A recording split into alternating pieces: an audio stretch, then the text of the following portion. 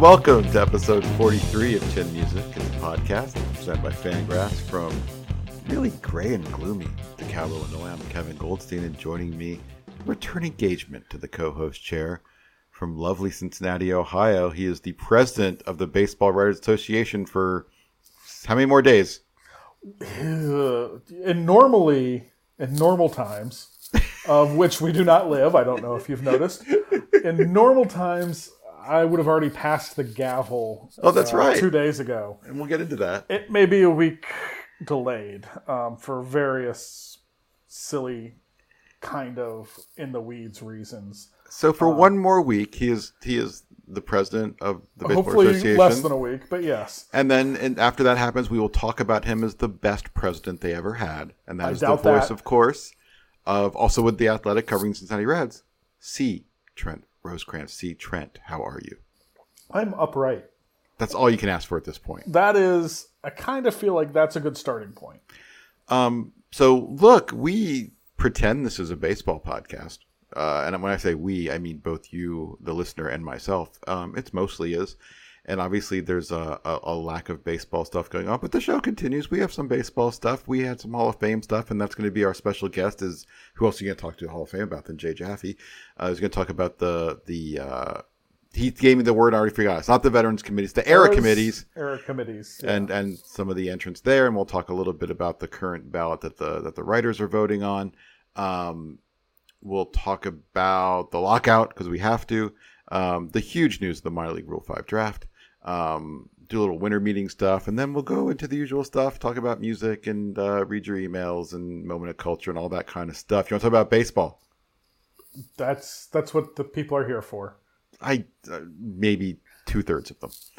Yeah, and I'll touch on this actually later in my moment of culture. But a lot of what I love about your podcast, and I've listened to your podcast for way too many hours of my life.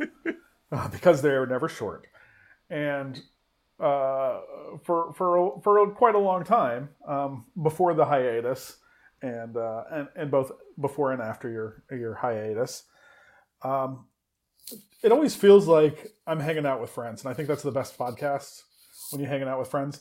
Now, it is weird because I consider you one of my friends. Yeah. So it is weird that I do listen to some podcasts with friends as opposed to the podcast I listen to where I feel like those people are my friends. Yes, podcasts definitely create a parasocial relationship. I think Twitter does as well. Yeah. I had this discussion the other day. Like, there are people who will like make jokes to me and assume that I know they're joking, and I'm like, nah, dog, block, because I don't know you that you're joking. Because I get the people who say the same thing, the tone of voice is not conveyed well. Yeah, in that medium. Yeah, no, I get like the most like very personal, touching emails from people, and they genuinely do touch me. It's one of the best parts of having the show, actually. Let's start with the ugly stuff, and that's the lockout. Lockout 2021 update. There is no update. I got some questions in my chat on Monday at Fangraphs saying like, "Hey, is there any chance this might end early and get like a nice Christmas present?" And yeah, so no. They haven't. I don't have a lot of answers. Yeah, that's my answer. Yeah, they haven't talked. The two sides have not talked. There's no reason. I honestly don't think they're going to talk the rest of the year. Neither do I know that people aren't supposed to be talking to the media, but I've talked to some people, and I'm actually getting more pessimistic, if anything, because I do think there is some intractable pieces here all of a sudden. And I've gotten to the point where if I had to bet on it, I would bet that we lose some games next year. Not a lot, but I would bet that we end up in a weird spot where like we're not ready for spring training on time, and spring training gets delayed, and they do a compressed thing, and they try to make some things up with doubleheaders, but we probably play like 154 or something. If I had to bet, that's what I'd bet right now. I couldn't argue with that. I think, yeah. You know, I go back to last lockout was what, 1990 or 89, 90, and it's kind of famous around here because there's one great thing about covering the Reds. It's that people don't think about this, but like after a long spring training, for so many writers, it is a pain in the ass that all of a sudden you're gone for 6 weeks, and then you go not from Arizona or Florida to home, but you go straight from Arizona or Florida to Milwaukee or somewhere else. And half the teams have to do that. And most of the teams have to do it every couple of years. The only people who never have to do that, it seems, The Reds. are the Reds. Right, home opener. Home opener. Well, 1990, lockout, spent season opens like a week later. They do a lot of the compressed stuff. Reds open in Houston, go wire to wire, and win the World Series that year. But they did start that year in Houston. When back in the old days, kids, Houston was a National League squad, and neither did the American League and National League did not meet during the regular season. But yeah, like that happened. That was the last time, and they started at the end.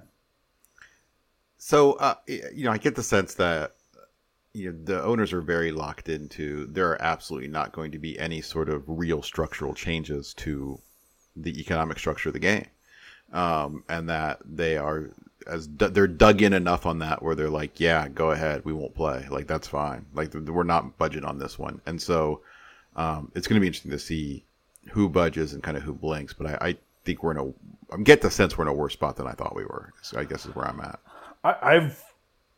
Having dealt with both sides during this past year in my role, that has not increased my level of optimism. Let's say.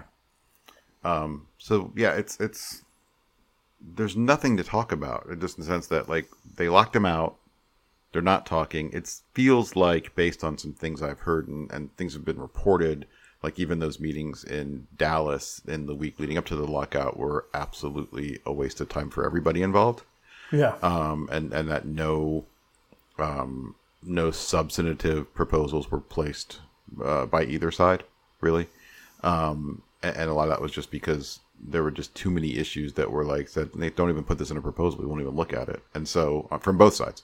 And so I think we're further apart than I thought. And I'm getting, I still think we're gonna have a 2022 season, but I don't think this is gonna end. I don't think this is gonna wrap up as cute as some people think at the end of the day. Yeah, I agree with you. And then luckily I'm not too in the weeds on that. That's what we have Evan Drellick for, and so I read all of Evan's stuff, and that's really the best way to interact with Evan.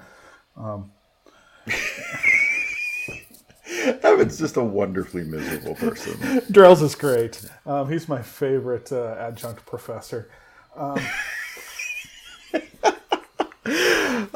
So, and it's just weird. Like, obviously, if you turn on MLB Network right now, you get a 1984 Mets Braves game.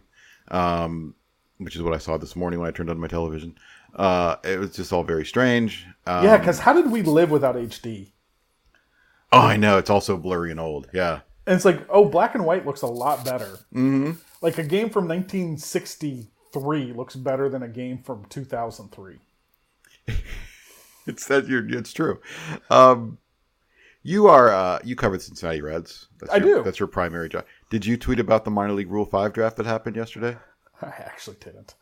Yeah, I'm so proud of you. I think my favorite vibe of yesterday was watching beat writers tweet endlessly about minor league Rule 5 picks and like hit up their sources to get scouting reports on minor league Rule 5 picks. And, I actually had, a couple teams reach out to me asking me about players and things like that.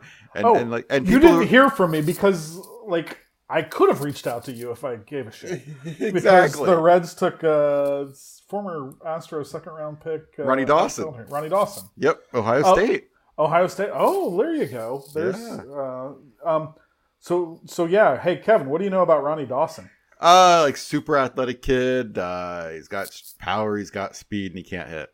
So he's perfect. Like that's like a traditional Reds Dominican signey, a Latin American signey, like, right? Or a worse Drew Stubbs. Yeah. Drew Stubbs. Stubbs, man. Yeah, super athletic. Could really field it. Could really. I mean, yeah. If I even power. Just do a quick remember some guys here thing, but like if I had to talk about like the 5 best defensive center fielders I've ever seen, Stubbs is on the list. Like dude, he was remarkably good in center field. The funny thing with the Reds, they had Stubbs and then Billy Hamilton in center field. Yeah. And you want to talk about the center field where you need those guys the freaking least. Mm-hmm. You know who was between those two playing center field? Shin-Soo Choo. There you go. That's who you can throw in center field at Great American Ballpark and be like, oh, well, it's fine. He's fine. He's going to make up for it on the offensive end. But then you had those two guys. And I just and Stubbs went there and was okay. And Billy was always the guy who was like, he should be a Rocky. He should be a Rocky. Yeah. Maybe it would have worked out for him. I just remember the first time I ever saw Stubbs. He's playing for Dayton in the Midwest League, and he's playing center field. This dude rips one into the gap. Stubbs puts his head down, runs to a spot. And he could really run. He was 70 runner too. Like puts his head down, sprints to a spot, stops on a dime, turns around, puts his head up, and catches the ball. I'm like, yeah, I'm in. I'm good. It's got complete defense. Yeah, they actually not to get into Red Prospect chat now, but Michael Ciani is one of those kind of guys. It's good, yeah. You can put him in. I mean, heck, in a much different kind of center field defense, they had our guy Jose Siri. Yeah. And you want to talk about a guy who could really play some center field? It's like, man, they have all these guys. It's the other part of it, the hitting. We should just talk about old Reds prospects. So Jose Siri is always talk about Kyle Waldrop. I watched Juan Francisco hitting the other day. Oh my god! In Lidon. Oh my god, that guy. Yeah, Jose Siri. My favorite game for many years was just to go up to a scout and go, "What you got on Jose Siri?" And it didn't matter who you were talking to and what they thought of him. It was a polar. It was a polarizing. Nobody was just like, I'm okay on him. I got some questions. No, everybody had a grand opinion. There are always guys like that, but I've never had one like Jose Siri because it's just the tools off the chart. Phenomenal, yeah. And just rubbed a lot of people really the wrong way. I loved him. I loved watching him. Mm-hmm. Speaking of Billy Hamilton, I remember the day they DFA'd Billy Hamilton, and it was at Reds Fest, and Jose Siri says, well, that means I'm starting in center field on opening day. Jose Siri's playing in the Dominican right now this winter. Oh, I bet. He's doing well. Oh, I bet. So you mentioned earlier that it's not a normal world. Correct. Thanks for noticing. If it was a normal world, you would be in Florida right now. Actually, it's Thursday, so you'd probably be flying home. I'd be flying home, yeah. Right now, it's Thursday afternoon, so the Rule 5 would have ended. Rule 5 would have been this morning, and then everyone would have went to the airport. But all of us just did not go to the winter meetings. I have not missed the winter meetings, and obviously I didn't miss this one either for, 13, 14 years. It's a weird there are thing. things about the winter meetings I miss. I actually like going to winter meetings. Winter meetings remind me, though, of a trip to Vegas. Sometimes they're in Vegas. Where like you get there and you're like, yeah, winter meetings, this is fun. And then on Tuesday, you're like, yep, winter meetings, having a good time. And then on Wednesday, you're like, I just want to go home. Yeah, I have always dreaded going there. And when I get there, I'm like, oh, there's my buddies. And, Yeah. you and I go eat in that at the Swan and Dolphin down in that little cafeteria. And I have a great 2-hour lunch with you. And we've done that a couple times, have we not? Mm-hmm. Or the Starbucks in... Oh, yeah. Where was that? Was that San Diego? That was that, yeah, in the lobby in San Diego. In the lobby. And just sit down. And, like, it's not just me and you. It's me and, well, not Drellick. But me and, like, Mark Carrig. Or in, like, this whole group. And, like, I have these great, fun stories that are all... It's almost like summer camp, and you have your summer camp friends. And Exactly. for like a week, you have the best friends in the world, and you have the stories that last forever. Like, and you might not see them till the next winter meetings. Right. James Wagner, how much he loved Aaliyah, and playing Aaliyah at a Waffle House in Orlando at 3 a.m. as we just rail on him. And this big group, I can't remember how many of us fit into a taxi, because this was pre-Uber or Lyft. And just like this ton of people going back to the Swan and Dolphin in Orlando. I can't even, it's funny, it's like one of those stories where it's like, who all was there, and that list grows every year. Right. I mean, there's a line, okay, one of the best part of winter meetings for baseball writers, I don't know, have you ever sat in on the Shinin' Serenade? No. I don't know what that is. Dave Shinin of the Washington Post, and nearly every year that he's, for the last however many years, he's a really talented, wonderful musician. He has a great album out that came out, I think, in 2020. The dude's amazing.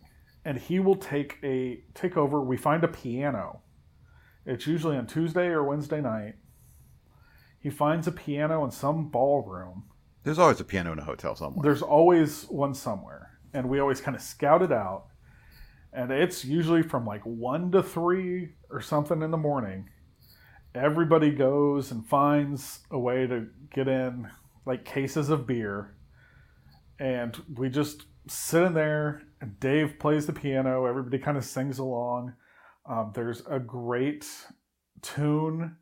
There's a great song that he's done to the tune of American Pie. And in it, part of it is, and Dylan eats a ribeye. When Dylan Hernandez in that Waffle House in Orlando ordered like 6 different entrees, including a ribeye at 3 a.m, and ate them all. So you just keep going through these things, and you have these stories, and you have, it's a load of fun. It is just so kind of silly and great. And I miss the people, and it's been even better. I'll tell you what. The best is to work at the Athletic and go to the winter meetings.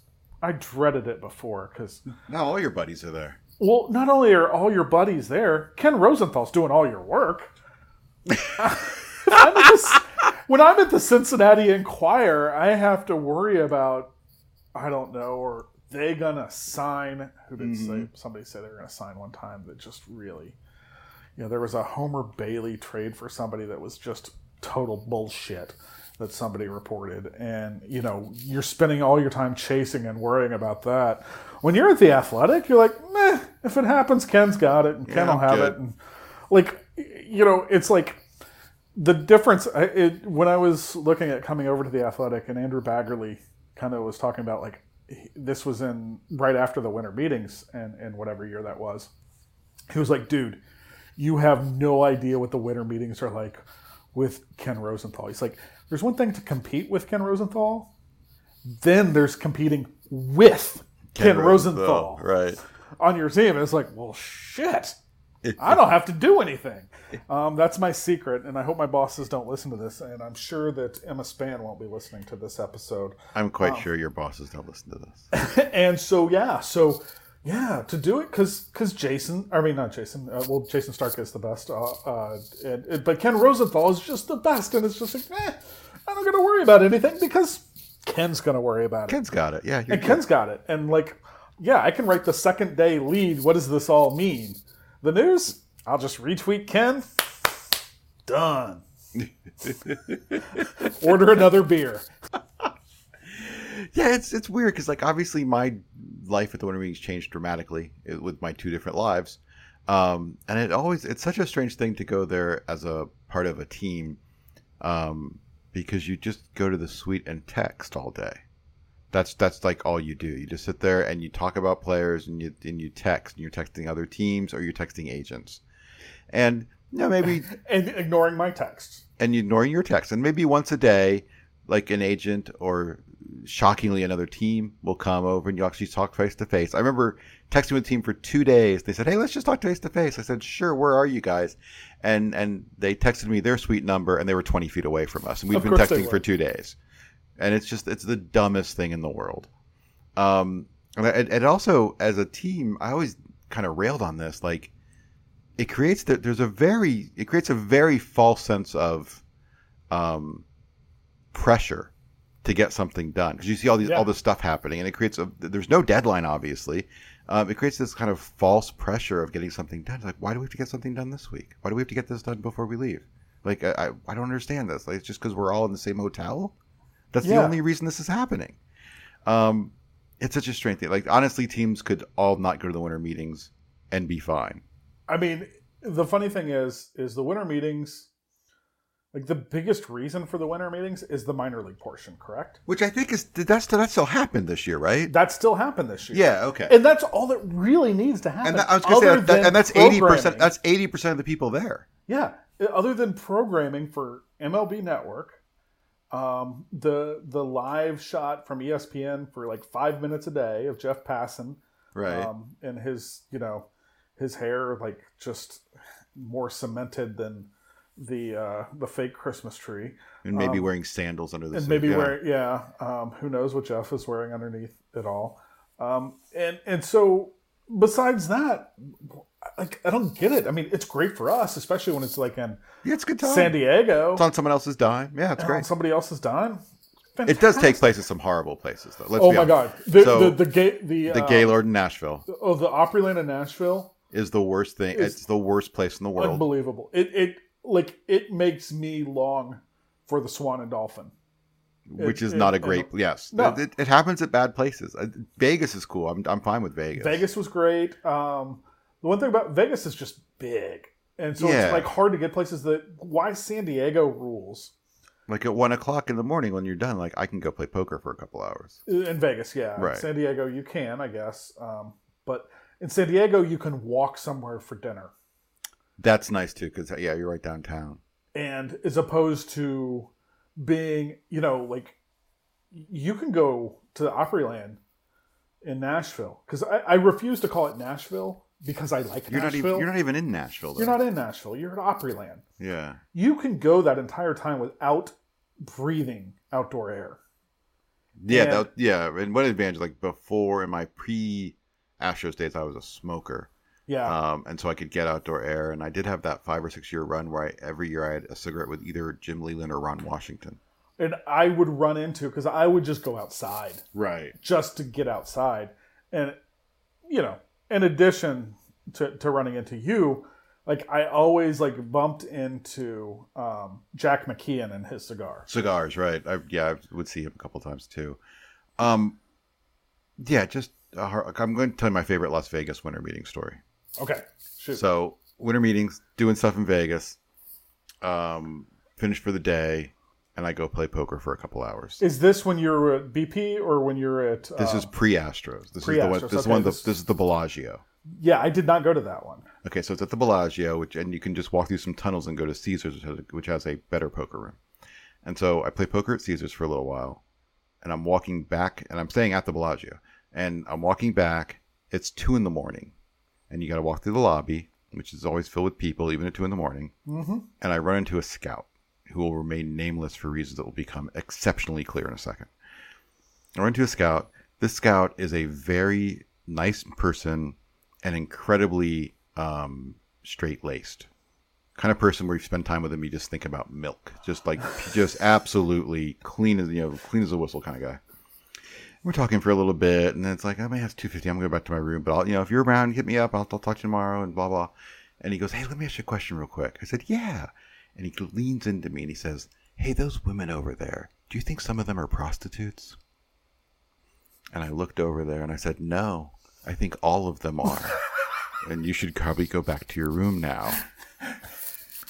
And I left, and I'm still not sure to this day what he did. I think it's best that you don't. Yeah, exactly. I remember a writer who will go unnamed, bringing two of what we all assumed were prostitutes into the Shinin concert. Just want to kind of go off the air right now. I mean, it doesn't get beat. I mean, yeah, it's great. So yeah, and so it's I had a better time with the winter meetings when I was a member of the media, just because I wasn't stuck in the suite the whole time. Mm-hmm. And there were times where I actually had a press pass and could sit in the media room, and times where I didn't. So I'm not a BBWA member, nor have I ever been. And but that's overrated. I mean, it's fine. Like I've never asked for it. I don't think I will. So it's not. It's always the Wi-Fi always sucks. That was the 1 year. No one could follow. We're in Nashville and at Opryland. Sorry, we're at Opryland, and this was the year that the Aroldis Chapman trade happened and then got rescinded because they found out of the accusations, the domestic violence accusations, and a trade to the Dodgers got scuttled. The night before, I had eaten at some place in Opryland and got food poisoning. So I was just out of it, and I was feeling like terrible. And I was like, listen, I talked to my editor, I said, listen, I am out unless something happens. The Chapman stuff happens. And I look like death. And I remember walking through, because outside the media room is all the radios. Yeah, radio and the TV sets and stuff. Yeah. And I'm walking by, and Chris Russo is on, and I'm feeling like shit. And he's talking, and I just go, why are you always screaming? I scream this and just keep walking. Oh, it gets worse. If it were just that. And then, again, someone will go nameless. This is a big, huge press room. There's several hundred writers in this big room, ballroom. These tables, rows and rows and rows. Literally hundreds of people. Yeah. And so at this point, I'm trying to get through all this. All this stuff's going on. I'm getting my ass whipped professionally. I had dragged myself literally off the floor. I was lying on the bathroom floor because that was the coolest part of the room. Oh, God. And so I drag myself. I get in there. I can barely see straight. And then I tweet something about it. And somebody does one of those I think I said, it was just some word choice, and someone was just flippant. And the room is full. And I go, this person's half the room away from me. I go, hey, this person's name. Fuck you. I am so sick of your shit. Go fuck yourself. And I at the top of my lungs. And you still were made president of the Baseball Writers Association of America. I might have been because of that. I miss the hundreds of 20-year-old kids in ill-fitting suits. It's the funniest. With manila folders full of resumes. And some of them are going to be great baseball executives one day. Yeah. And God bless them, man. But I miss them. I miss walking through the trade show and seeing the new ice creams. I love the trade show. It's the best part. I miss the Boris scrum. At some point, Scott Boris says he's going to have media availability. He just kind of does it impromptu in a hallway or a lobby, and in front of a Christmas tree somewhere. And there's a half circle like of media people 10 deep all around them. 10. You're lucky if it's just 10. And like the great thing is I'm at the Reds, so rarely I'm cover the Reds. I mean, rarely, 10 rows of people deep. Oh yeah. I still think you're being you're underselling it. And the great thing is with a lot of times I'm covering the Reds, and so they're not exactly in on the Scott Boras clients. They've lost a couple, and you get in like, hey, what about Shin-Soo Choo? And he gives his thing, and you're like, woohoo! Day's work is done. But the other times, I'm not there for it at all. Like, I don't have to worry about it. I can just sit and like, it's like watching an exhibit at the zoo. Oh, it's like feeding time. It's a Broadway show, yeah. Yeah, it's like, SeaWorld. They've got the fish out for the orca, and you're just sitting there watching, and it's great. You take photos of the people. Oh, it's great theater. Awesome. Great theater, especially when it doesn't have a real impact on your job. Which is what's most important.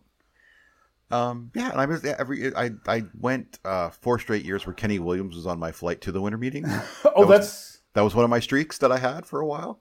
And like you have those all the time, and like I remember coming back from the winter meetings with much of the Reds front office when the Nationals signed Jason Worth. Was that before or after the winter meeting? Like it was on one of the tail ends, right?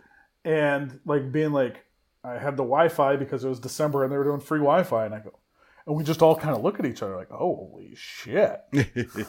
And we're talking about it. And it's just one of those things where, the flights are part of it too. Yeah, no, for sure. There's one year where I flew back to Chicago with Matt Kemp. Mm-hmm. And so Matt Kemp like hung out at my gate for a while, and I got a good look at Matt Kemp. You ever gotten a good look at Matt Kemp? It is really a forgotten part of Matt Kemp's career that he was a Cincinnati Red. Oh, that's right. I just forgot until you said it. Yeah. The Matt Kemp era was not long. I looked at Matt Kemp and I went, "Yeah, you're too good looking for Rihanna." You're a handsome man. Unbelievable. So that's the winter meetings we're not going to. Yeah, good times. It's one of those things. Like I say this about myself sometimes. Like I always think the stories about me are better than me, and that's the winter meeting. The stories about the winter meetings are better than the winter. Better than the winter meetings. The one thing I definitely do not miss about the winter meetings is every goddamn year, I would get home and I'd have a cold. Yeah, like 100%. They call that in the nerd place or the nerd fandom the con crud. Yeah. Exactly, and I got it every year. I would come from the winter meetings, and I would get sick every time. It was unavoidable. It's like I always have to kind of power through it because my biggest one is trying to get home because my daughter's birthday is December 12th. Oh, sure. So I have a winter meetings baby. So I've never missed one of her birthdays. Right. I've taken red eyes back from like Vegas and San Diego, and I hate red eyes. But you've done it, yeah. But I've done it just because that's the most important. And so that's always, and then like Vegas, was that our last winter meetings in 19?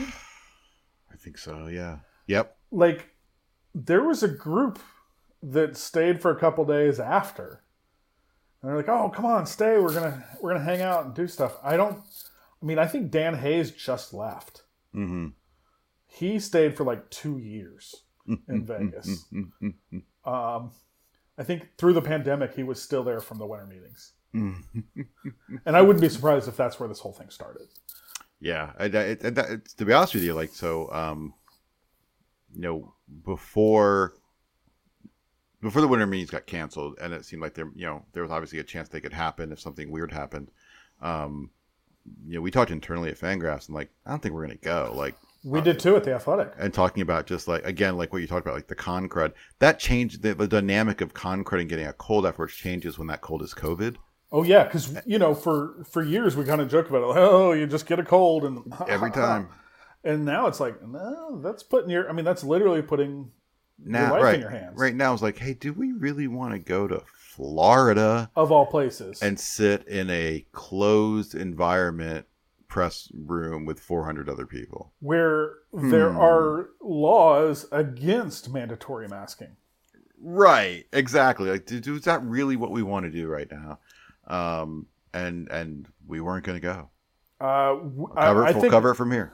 I think ours was going to be like just voluntary, and kind of like ours has been that way. Most of our travel, right, has been if you feel up to it and if you feel okay with it, and so that's tough. Yeah. And I don't know. I feel like, again, like when I think about working for a team and just sitting in that suite the whole time, could cover the winter meetings from here. Like I'd miss the things I would miss would not affect my work. I would miss seeing my friends. Yeah. And so obviously, but I could still do my job from here. Oh yeah. Same. You know. Yeah. So we'll take a break. We'll come back. We'll talk to Jay Jaffe about Hall of Fame stuff. And then you listen to some more songs from same musical guests as last week, Rid of Me, because they have a record release party. And I want to extend that party. I also forgot to get a musical guest this week, but I really like Rid of Me anyway, so we're going to play more of them. And we'll read your emails. We'll catch up with Trent a little bit. A little moment of culture. Stick around.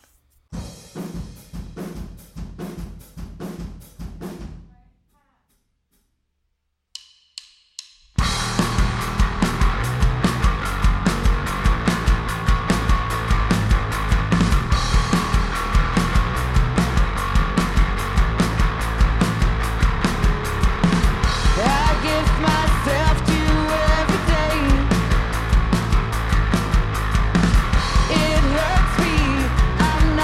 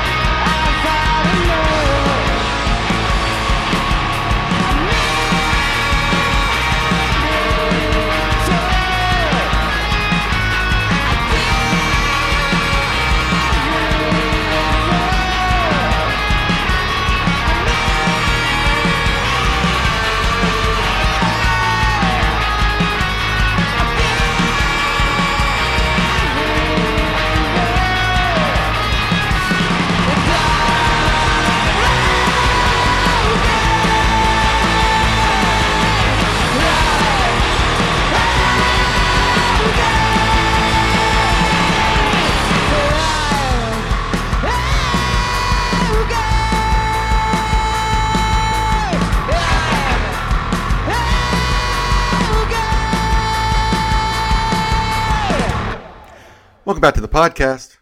It's hard to find baseball news these days, but we did have some baseball news in that there was some Hall of Fame news. And if you're going to talk about Hall of Fame stuff with anybody, just our own Jay Jaffe joining us from lovely Brooklyn, New York. Jay, how are you? I'm good. How you doing? We're rolling. Yeah. As much as anyone can. I'm going to start off with a bad question. Do you have your tinfoil hat on? Sure. I can crumple one up here. Okay, I'm going full Alex Jones here. So the veteran committee did their voting. That's what they're still called, right? The era committees now. Sure, the era committees did their voting. A notoriously stingy group, let's call them. Yeah. And then all of a sudden we have 6. Yep. Do you think this was just kind of the slow march of progress, finally getting some guys who are long deserved over the hump? Or do you think Major League Baseball said, hey, guys, we need some news and we need some good news. Could you loosen up a little bit? The Hall, I don't think Major League Baseball has a whole lot of sway. Really? In terms of the actual mechanics of how a committee works. I'm skeptical about that. I will say this. Okay, the Hall of Fame itself chooses the voters, not Major League Baseball. The voters are a mix between Hall of Famers. About half the panel is Hall of Famers, and then about a quarter of it is executives, and a quarter of it is media members / historians. I saw the list. So it's a weird mix. Everyone from Ferguson Jenkins to John Thorne to Kim Ng. Yeah, I don't think you're necessarily going to get, the complete buy-in. I think what we saw on Sunday, I think, has more to do with the fact that it has been so long since these candidates were considered, and that. There was a real logjam within, especially the Golden Days committee. We got 4 in and 1 vote short of a 5th, Dick Allen. And these are some of the longest and most painful candidacies in memory. I mean, Gil Hodges, Jesus Christ, was like the exception that I had to note in every single Hall of Fame article practically, as the only guy who got 50% and didn't get in, except for candidates who are on the current ballot, and the guy who, apparently fell 1 vote short one year because Roy Campanella wasn't allowed to vote from his deathbed. It's just I think there was a lot of sympathy for these candidacies and for the people who still care about them, more so than it was any attempt to create some news that would distract us from the reality of the lockout and the complete otherwise stoppage of news. Jay, can I give you another conspiracy theory? Sure. Can you do it in the voice of Alex Jones? No. I could get some heavy breathing up real quick. Maybe. Let me do a little lap around the house. Could it be, knowing what you just said, that this was the Hall looking at another possible year without a inductee from the BBWAA and stacking things so that there will be in July good news around induction? And what better news is there than Buck O'Neill, and then some living guys? I mean, I think be there. To me, I think that's probably the more plausible.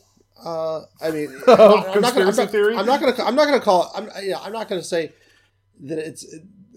I won't go so far to call it a conspiracy theory, but I do think that this was a very helpful result for the Hall, and if the Hall could choose the voters, they probably have some idea of their temperature going in. Now there's no, supposedly, from what little scraps of information I have gleaned from the occasional committee member who will volunteer information, and that's not very many of them. Or very much of it. There's no coordination of what's going on in that room. You're not like saying, well, I have these 3 guys on my ballot. Who do you have? And then, kind of predetermining the outcome that way. So I I think a lot of it comes down to what's said in there and how persuasive it is, based on who's saying. And let's, remember that there's also, some of these people are handpicked because they are, firsthand, they're ex-teammates, they're ex-competitors. Rod Carew was a teammate of Tony Oliva and Jim Cott. We got that. We know there were 3 White Sox related or three figures related to the career of Harold Baines when he was elected a couple of years ago. It's, there are ways, dude. I can get you a toe. I can get you a toe. I can get you a Hall of Famer. I can get you a toe and the rest of a Hall of Famer by 3 p.m. with nail polish. So I want to start with Buck O'Neil. First of all, so I had MLB Network on as background noise a few days before the announcement, and Buck O'Neil came up, and someone said, is this the year Buck O'Neil gets into the Hall of Fame? And I don't pay enough attention to the Hall of Fame. My first reaction was, Buck O'Neil's not in the Hall of Fame? I thought he was in. And but Buck O'Neil was a player and a manager in the Negro Leagues. He was a coach for the Cubs, scout forever, the Cubs and the Royals, and maybe none of those singular things may be warranted, but that, along with his cultural impact, obviously very much warranted his induction to the Hall of Fame. Now, when you think about the ballot that the writers are voting on right now, they're just voting on players. Are these committees kind of the only path for people who deserve to be in, for lack of a better term, for their overall cultural impact on the game? I think that's sort of the way it's set up. Yeah, and it's because of the timeline. You are at most 15 years removed from retirement when you are on the BBWA ballot, because they shortened the window from 15 years to 10 several years ago. So you may not have had the full opportunity to, as a manager or executive or whatever, to lay the rest of the groundwork, that might determine a Hall of Famer. And for Buck, I mean, geez, it's the other stuff beyond. I mean, the pioneering scouting and coaching were two very cool additions to the playing career. Which the playing career itself, the numbers we have don't make a very strong or convincing case. So it really is with all of those things. But the things he did as an ambassador, he was like 20 years on the Veterans Committee, giving firsthand accounts of all these Negro Leaguers that came up for discussion. Co-founded the Negro Leagues Baseball Museum in Kansas City.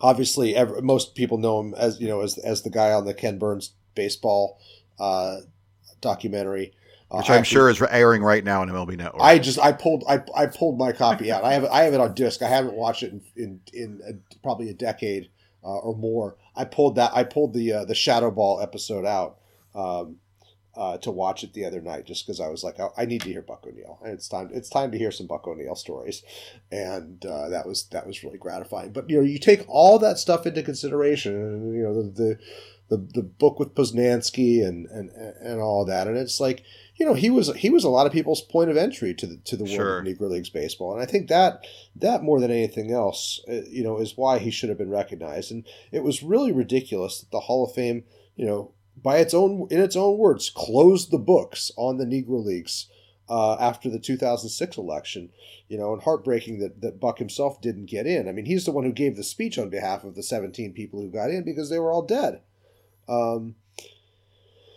So let me ask you a question. I'm going to make up a person, and his name's Johnny General Manager. Mm-hmm. And he becomes the general manager of a team, and they win 5 straight World Series. And he changes the way people think about roster construction. Every signing, every trade explodes for him. His teams win 110 game every year, win 5 straight World Series. He then moves to another market and does it again, and changes things and wins 5 straight World Series. He then he does it again. He wins 20 straight World Series and completely changes the way we think about baseball. And then he retires. His only path to the Hall of Fame are these committees, right? Right. Okay. Bob Housen. That's what I was wondering. Branch Rickey. Right. Yeah. Like, obviously, Branch Rickey. Branch Rickey's in the Hall of Fame, right? Right. Bob Housen is not. Okay. Like that's what I was wondering. So that's a Cincinnati centric part. So I apologize for that. But those teams were pretty good. Yeah, absolutely. Housen should be in. I wrote him up when I was at SI.com, the 2015 ballot. Yeah, I don't know. The thing is it's like hard for me to get my ire up on these because they change the rules all the time, and I think that's actually a credit, not a criticism. That the Hall has seen what has not worked because we had such a backlog for so long, and I think they've seen what's not worked. And please correct me if I'm wrong, or if you disagree, but I think they've seen what's not worked, and ultimately the Hall is a business, and they want business. They want people in. They want people in. You don't build a Hall of Fame to not have people enter. There is, however. An inherent conflict when you've got Hall of Famers sitting on that committee. You've got people who are essentially voting to dilute their shares, because the Hall of Fame is a prestigious, exclusive club, and we saw a dreadfully long period from 2001 until 2018 where they did not elect a single living ex-player. By the various formats, which is just galling, right? And so depressing. And they Ron Santo was good enough once he died, but not while he was alive. And that was heartbreaking. And I think one of the big problems is putting executives and managers up against players, because I'd always rather have the player get in there. I mean, I think executives and managers should be recognized. But I think there are players who've slipped through the BBWA process who aren't getting any younger either. Should there maybe be a different path? Should there be like a player path and non-player path? I think it would be fine to cordon off the managers, executives, and umpires, which they did for a brief time when everything else wasn't working. They did that, and that's how. Guys like I think Whitey Herzog, Dick Williams, Doug Harvey. That was the period when they got in, and that worked okay. The Today's Game ballot, which is everybody from 1988 onward, which has been pretty weak so far. Except for like Mark McGuire and Rafael Palmeiro, who weren't getting in that route anyway. Has been sort of a clearinghouse for managers and executives. But is going to start being having stronger player candidates starting next year when like Fred McGriff and Kenny Lofton are eligible, and I don't think actually I guess Clemens and Bonds would be eligible next year. Well, that was my next question. Are they in a position where they're going to now? Now it's up to them to litigate the steroid thing. I don't know whether they're eligible immediately or whether they have to wait one cycle or not. I have to read the fine print, which may have changed. But yes, that's where that's going to be. That's where that's ultimately going to be hashed out. And when I say that the Hall of Fame gets to pick the voters, well, that's probably going to be something that's very closely scrutinized in the coming years if and when those two candidates do get on the ballot. So let's talk about the players who got in. The players of the 50s and 60s. Gil Hodges, Jim Cott, Minnie Minoso, Tony Oliva. Now, obviously, one of the many things you're famous for is the JAWS system, which is a purely statistical look at a player and how he compares to other Hall of Fame players, and therefore, kind of does he belong? How do these four players do solely in the vacuum that is JAWS? The only one who does they're all below the JAWS standard, by which I mean the average of the Hall of Fame at their position. The only one who's even really close is Minnie. And that's a little bit closer now that we can include the Negro League's data as major league, what sliver of it that we have. Right. Minnie is, and let me just pull this up here so I can give you some names. Minnie was a left fielder, and he is 18th in JAWS, just below Willie Stargell, Zach Wheat, Joe Medwick, and Stargell, Wheat, and Medwick. He's above Ralph Kiner, who missed time due to the war. He's a little bit below average, but he is, I mean, we know that he missed time because of the color line. He was stuck in the minor leagues for 2 years after signing with Cleveland. Cleveland, right. Because there was kind of an informal quota system in place, and they already had Satchel Paige and Larry Doby and Luke Easter. So that was just too much to have him on the team. And it wasn't until he was traded to the White Sox that he got on. And then for the next 11 years, he was one of the best players in the American League. Great all-around player. He, to me, has the strongest case of any of these guys for performance. Mm-hmm. And I was elated that he got in. I was heartbroken that he didn't get in 2014. He died shortly after that, in early 2015. Our friend Christina Carl, in fact, did the last public interview with him that gets cited within my profiles, and so he was by far to me the best of those candidates in Jaws.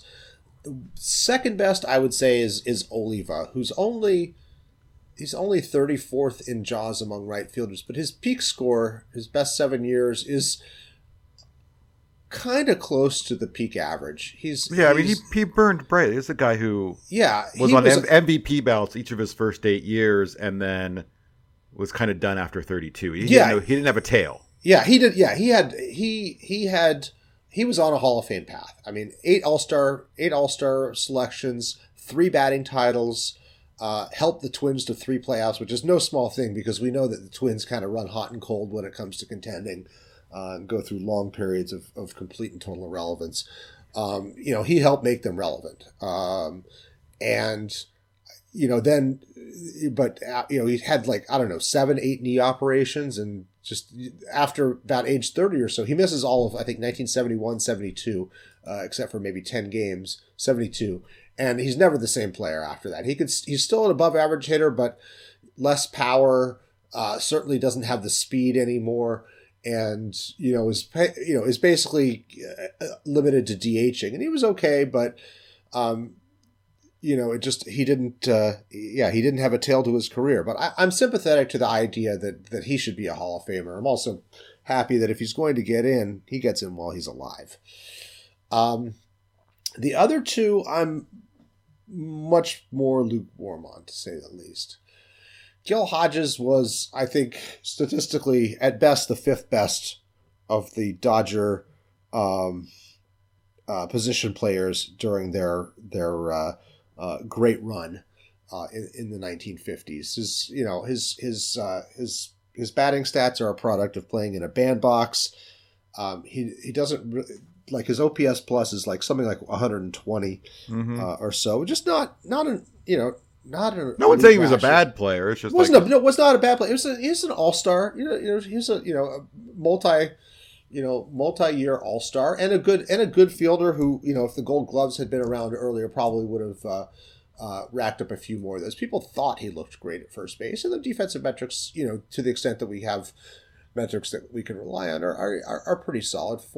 But he just wasn't really the kind of middle of the lineup masher that we associate with a Hall of Famer. Right. And the career is 1,921 hits, 370 home runs. That's like a Hall of very good players feel to it. What's funny is he actually held the record for most home runs by a right-handed National League hitter, which is kind of a narrow qualification there once you whittle all that down. And it lasted for about 10 minutes because then Willie Mays blew by him.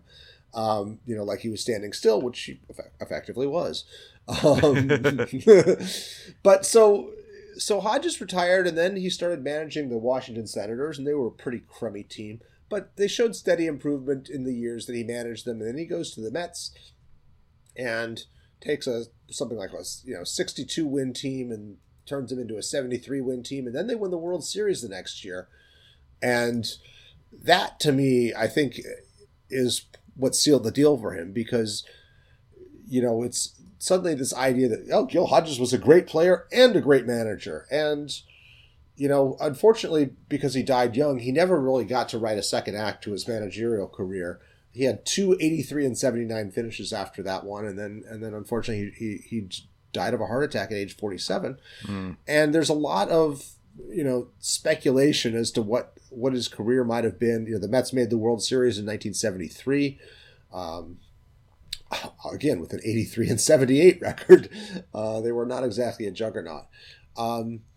So the writers never really got, he never got over the hump via the writers, and he's been on various committees, and I always in Jaws he's not a great candidate, right, unfortunately, and I wish I could say he was, because it probably would have opened some doors for me. I had famously lost support among certain media members when I told them that I'm not really that keen on Gil Hodges. I mean, he does. I mean, but he does have. He has a Q factor beyond his numbers. Yes, and that's the thing. It's like, when I say that, it's like I'm voting against kittens, and puppies, because Gil Hodges was, by all accounts, a great guy. Right. But if we're sticking to the numbers, Gil Hodges is 40th in Jaws. He's just below Don Mattingly in the rankings, and we know, John Mattingly is kind of like Tony Oliva. He doesn't really have much of a tail to his career.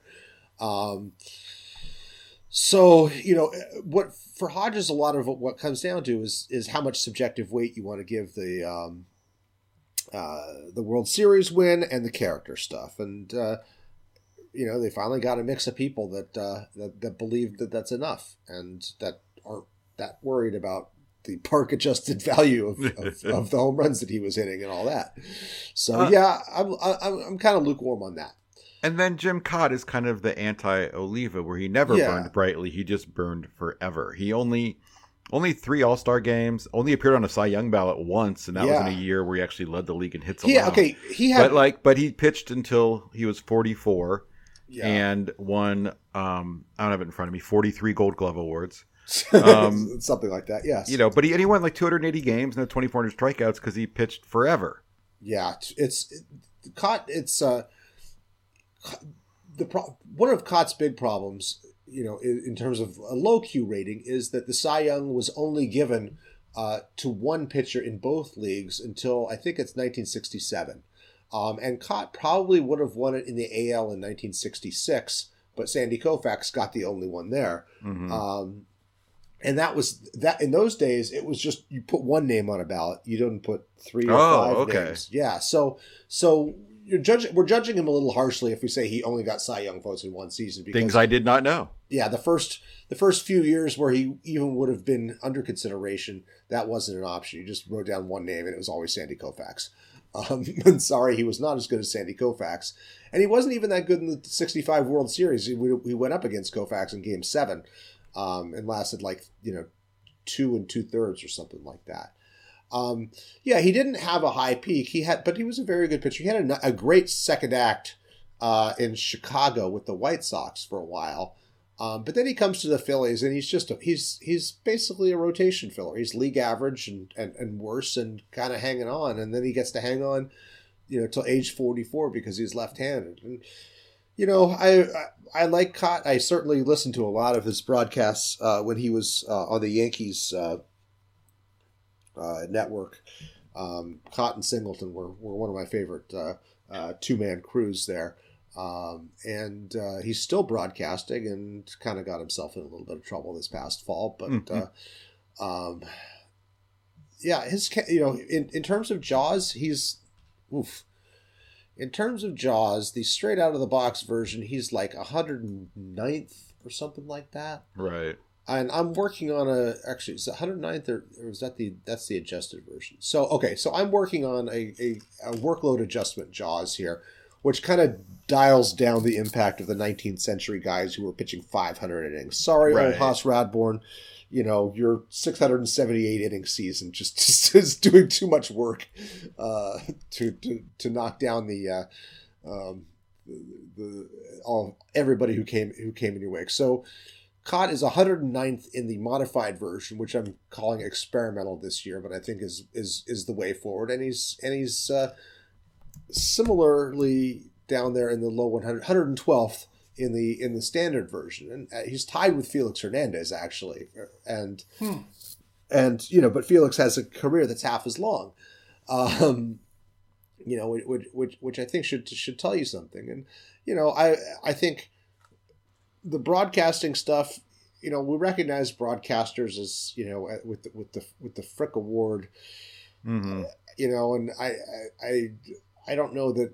I mean, I guess people consider that in the voting. Also, another living candidate. He's 83 years old. Sure, better that he gets in while he's alive if he's going to get in. But that's the one that kind of left me cold, particularly given the Dick Allen result. Right. And I want to move over to the current ballot, the 2022 Hall of Fame ballot that their writers. I'm not 100% confident. They're voting on it right now, right? They still have time to submit their I have the ballot literally in my hand. Okay, and you have to turn them in by when? December 31st. December 31st. It has to be postmarked by December 31st. Okay, so right now you have the ballot. It's obviously the usual suspects in the sense that you still have Bonds and Clemens on, who have both been in the low 60s or so percentage-wise. Yep. And Schilling. Don't forget Schilling, also in his 10th year. Schilling in his 10th year after asking to be taken off the ballot. Baseball saying no. Joining them in the controversial players for the first time is A-Rod. And then you have kind of some of the stragglers and guys who have been, at or near 50%, like Scott Rowland and Todd Helton, who, might have a path to get there eventually, but I don't know about this year. Omar Vizquel, who's probably going to go down after some of the revelations about some of his behavior. Gary Sheffield, who you wrote about, is kind of sliding up, but is already in his 8th year. Like, do you think there's a solid chance we get a goose egg out of this group? I think it's very possible we get a goose egg out of this. It would be, for Rowland to get in, it would require him to have like the 5th biggest year-to-year jump of the post 1966 annual voting era. It's not outside the realm. We just saw Larry Walker get something very close to that, but he had. That was his final year. Correct? Yeah, his final. Right, exactly. He had the urgency of his final year as part of that situation. And Rowland, there's not really that, but you kind of look at the landscape. You're like, it might be a little bit of an emergency if we want somebody under 65 to go in this year. Well, and I could see, and I don't think people will do this consciously, but I can see subconsciously, and maybe it's not going to be as bad this year, because we did have last January that news cycle. Oh, nobody got in. It's broken. Blah blah blah. Right. September, I guess. Did we do the actual? Was I back there in September? Yeah, September. When we actually did the actual, I guess that's the last time I saw you, Che. Yes. We saw each other in Cooperstown, as you would imagine. That's when we had the actual ceremony, and you had Derek Jeter and Larry Walker and Ted Simmons up there, and you. It's funny. I think we all forgot by that point that, oh no, these guys weren't elected this January. There was the January before. Right. And it's one of those things where the memories are weird. Had we had the goose egg, when was the last time? That was not too long ago that we had nobody, right, Jay? 2013 was the last goose egg before this one. Yeah, I think if we would have had 2013, a traditional 2000, like a similar where you have this induction with nobody of our era, of the voters' era, quite honestly, that perhaps Rowland gets that. I think that is kind of almost moot because of how short our memory is. Right. I think the other possibility here is David Ortiz getting in. Yeah, I wanted to talk about him. Like that's the kind of the as far as first year guys, in terms of just quality of play. After A-Rod, the second best is David Ortiz. And David Ortiz does have a connection to steroids. It's probably a more tenuous one than some of the others. And David Ortiz also, on a PR level, overcame a steroids attachment better than any player in the history of baseball. Do you feel like he has a first-year chance? I think the only way he has a first-year chance, again, is whether people consciously or subconsciously decide, you know what, the Hall could use a shot in the arm. It's going to be a fun induction speech. Yeah. No, I'm actually toying with this myself. I just published, as we speak here, I just published the revised version of the Ortiz essay from the Cooperstown Casebook, my 2017 book, on the site today. Kids. Yes, do what the man said. And I'm not, by Jaws, he's not great. I measure him against the first baseman. because that's where he played the most. And he is above Gil Hodges, yes, but he's 29th in Jaws. Right there between Tony Perez and Jake Beckley, a 19th century guy. Well below the average of the position, about 9 points below. But of course, Jaws doesn't capture postseason stuff, and that's where David Ortiz's candidacy really rests, I think. I mean, and Q factor stuff, like the Q factor is huge. Yeah, the Q factor is huge. I mean, like this stuff is huge, and it's really tough. He's not the second coming of Edgar Martinez as a hitter. Edgar had the rate stats over him, and also the advanced counting stats. Big Papi has the traditional counting stats over him. But it's really that postseason stuff and that Q factor. It's like he's got the fame. There's no doubt about that. So I'm toying with whether or not to include him on my ballot. As it is, my preliminary look at the ballot, I've got 11 guys for 10 spots, and I'm not really prepared to do all the discussion of that in public. But David Ortiz is very much in play for one of those spots. I think in part that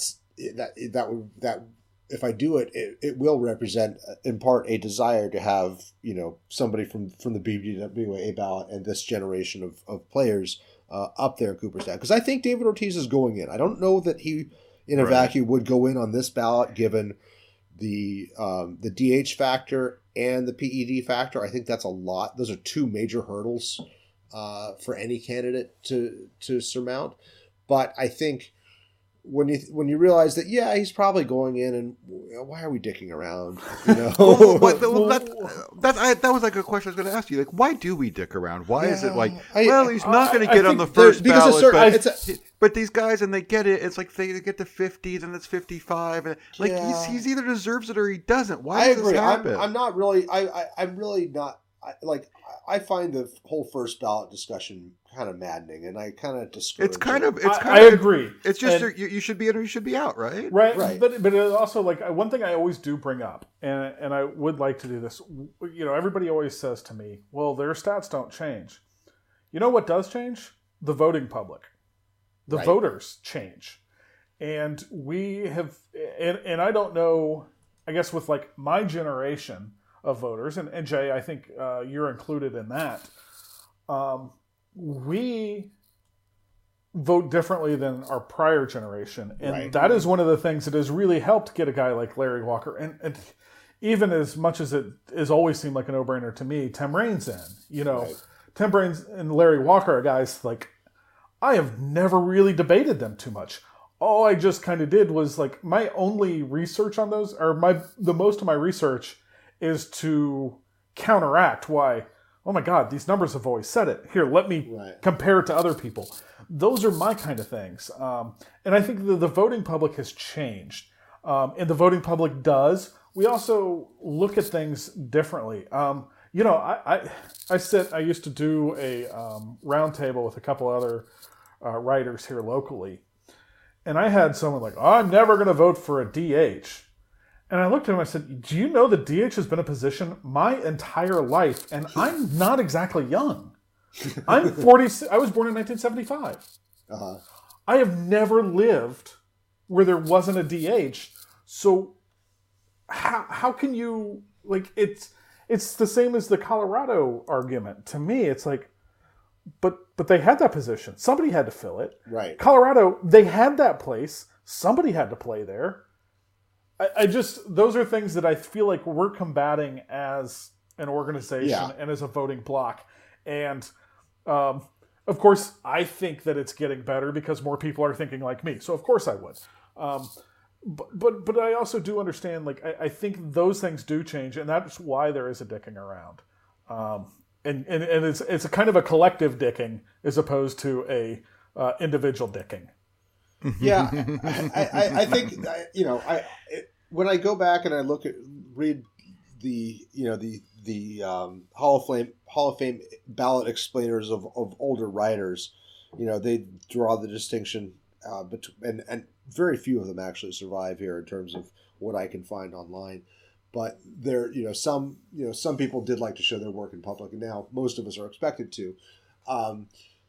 There was always this distinction about first ballot, and it was kind of maddening because it's what caused players like Ted Simmons and Lou Whitaker and Bobby Grich, guys who maybe weren't considered first ballot guys, just to fall through the cracks entirely because not enough people voted for them, and they got stuck in this god awful limbo. And it's Ted Simmons, elected in 2020, was literally the first of those guys to ever get in the Hall of Fame. He was also the first to get on a ballot, and it still took another 10, to get on an era committee ballot, and it still took another 10 years for him to get in. And well, the other issue that we have is the rule, and this is a Hall of Fame rule, and I'm speaking as, I guess, in the final days of my BBWA reign of terror, of presidency reign of terror, is the BBWA is not the one who wants to limit it to 10. Right. Jay can tell you this better than anybody. You served on the committee. Right. With Gould and Slusser, I believe. Gould was not on the committee, but he's just one of the loudest. He was one of the loudest at the time. It was around the time that he published his binary ballot column, which I annually refer to. Yeah, Susan anyway, Slusser the chaired rule committee. of 10 has handcuffed us so that, Kenny Lofton's probably the biggest victim of that. Yep. A one-and-done guy who, when you look at him, you're like, holy shit, this dude was good. Right. Yeah. And you look at him in every way to compare people. Kenny Lofton is just a guy that I think I would check off. I always hesitate to say that people that haven't been on a ballot, whether I would or not. But I definitely believe he deserved more than 1 year because of this rule of 10. Now, and this was almost something I was going to ask Jay when you were talking about how you kind of in your preliminary, you have 11.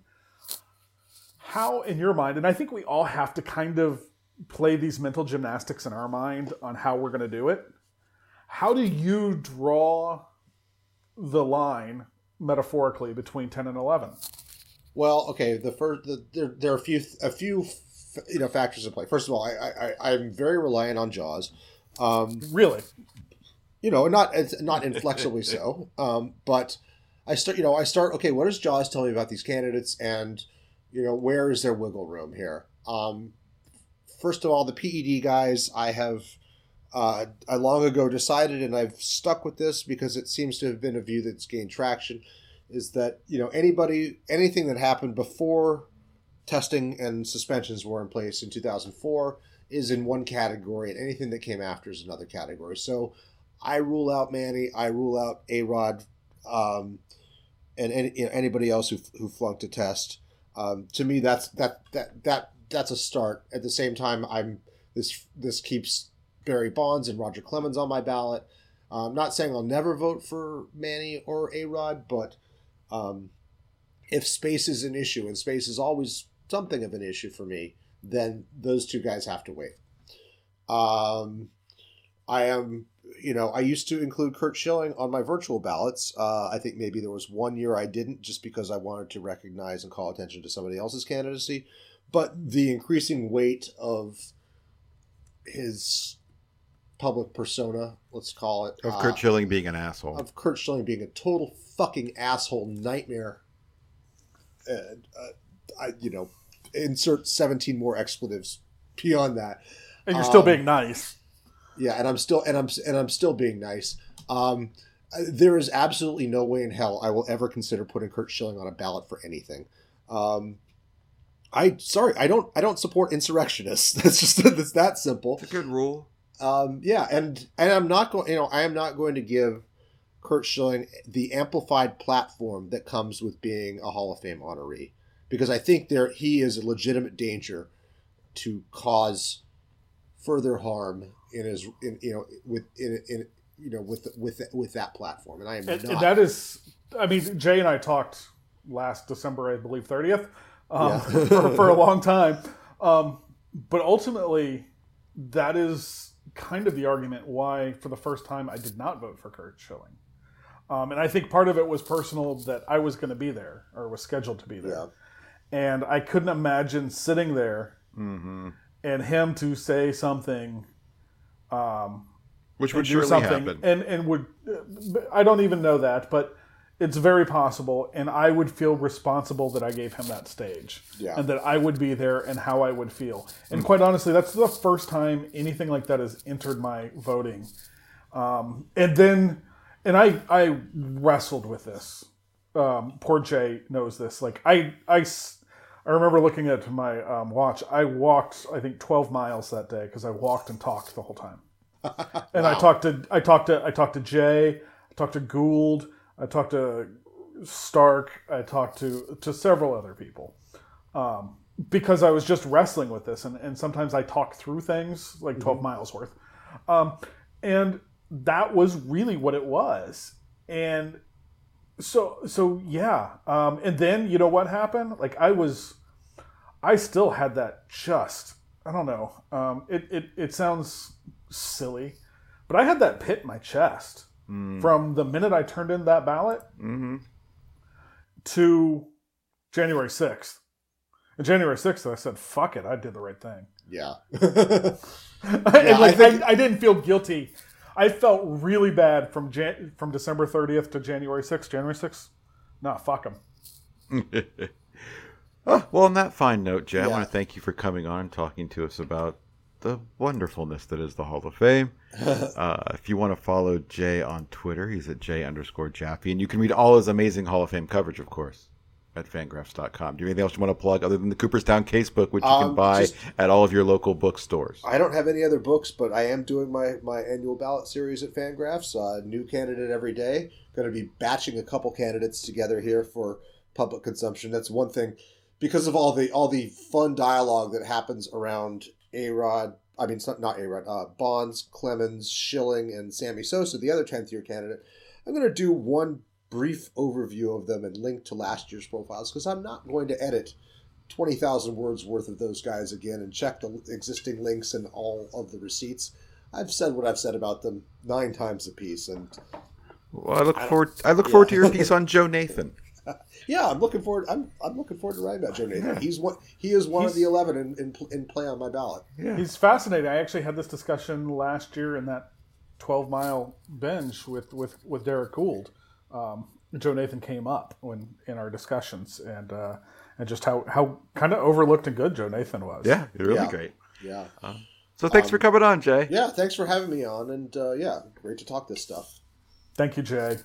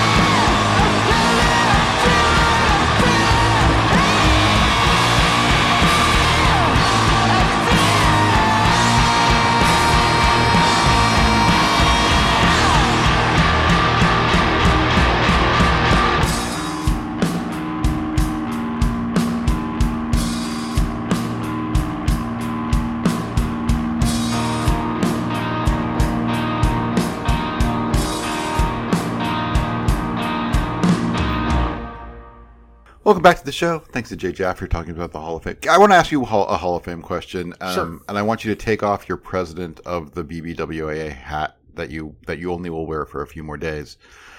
Voting's going on, and crazy Hall of Fame tracker guy's doing his thing, and I love Ryan. Ryan's a super nice guy. I want to have Ryan on the podcast. I kind of want to talk to him about what he does. He's super busy right now, and so when that like Jack Dummy guy submits his blank ballot, do you say, hey, screw that guy, we have to fix voting requirements for who can vote? Do you say, hey, screw that guy, but that's how it goes with voting requirements? Do you say, well, he's earned his right to vote, he can do whatever he wants as long as I do it, but I don't agree with it? Like, where do you end up on that kind of I'm things? Somewhere in the middle. I mean, it's just like we have changed the voting. Yeah, no, I know. Like, over the years, it's been adjusted, and it's just gotten rid of like some of the real legacy stuff. Yeah, like you have to have been. It used to be like Supreme Court justice. It's forever, but now you have to have covered the game in the last 5 years, 10 years. I think it's 5. Okay. And even that is, I think there's still some, we could still trim it a little bit more and police our own a little bit more. Actually, that's again an email I need to send out. But yeah, I think that's two different. Like, hell.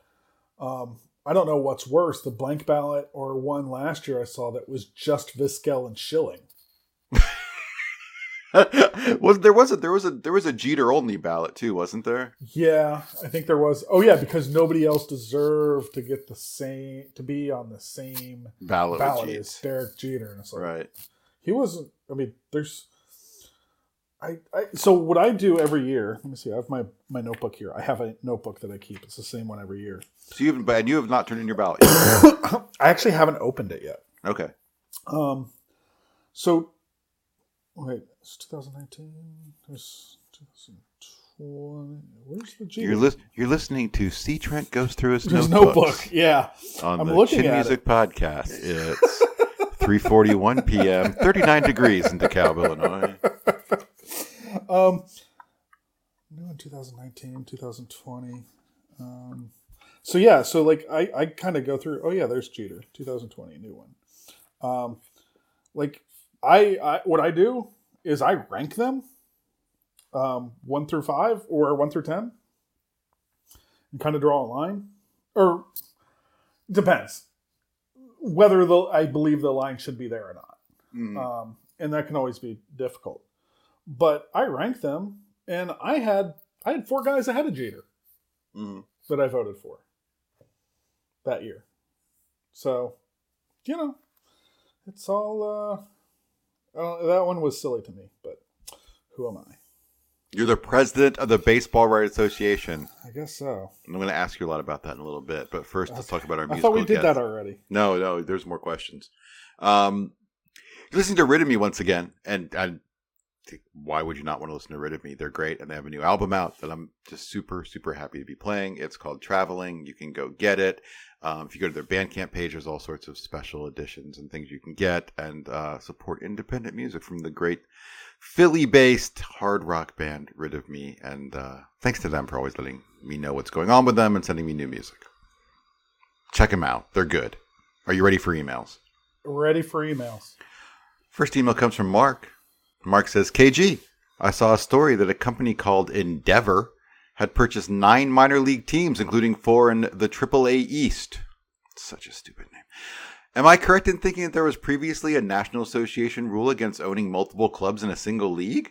I guess MLB did away with that with the reorganizing of the minors. But the story notes that they have agreements with 9 teams named. And in addition, the article notes that Endeavor is in the late stages of negotiations for a handful of others. Kevin, what's up with this? Does it seem to you that something is up? Yes, something is up, Mark. It's called capitalism. And so, I mean, you just like the entire world, everything consolidates into giant companies, and you're now seeing that with the minor leagues. And the reason that a company like Endeavor exists is because the last 2 years, minor league teams have lost tons of money and are desperate for money, and so they're willing to be sold. and because they need money. And so it was a great time if you're going to be like a filthy investment company. It was a great time to buy minor league teams, and this Endeavor Group has plans to buy many, many teams. The Braves just sold all the fields they owned. We're going to see, just like anything, a huge consolidation where you probably have like 4 or 5 holding companies who own all the minor league teams. It's like the movie industry, right? It's like the movie industry. It's like anything. Like I live, as you know, I live in DeKalb. I live in farm country. Like, you know, if this is a cute little small town with a max school in it, but you know, like I'm a 4-minute drive from just endless numbered roads filled with fields on both sides, and those are, you know, technically family farms, but they're all owned by someone, like by a big company, and that family just is working for the big company. Like it's like anything in this world where everything is consolidating, and the minor leagues were just next in line, and it's happening. It's probably not necessarily good for the industry. Nope. But here we are. And that's where we're going, more importantly. But you did touch on, like, is this part of the reorganization? Yeah, it is part of the reorganization.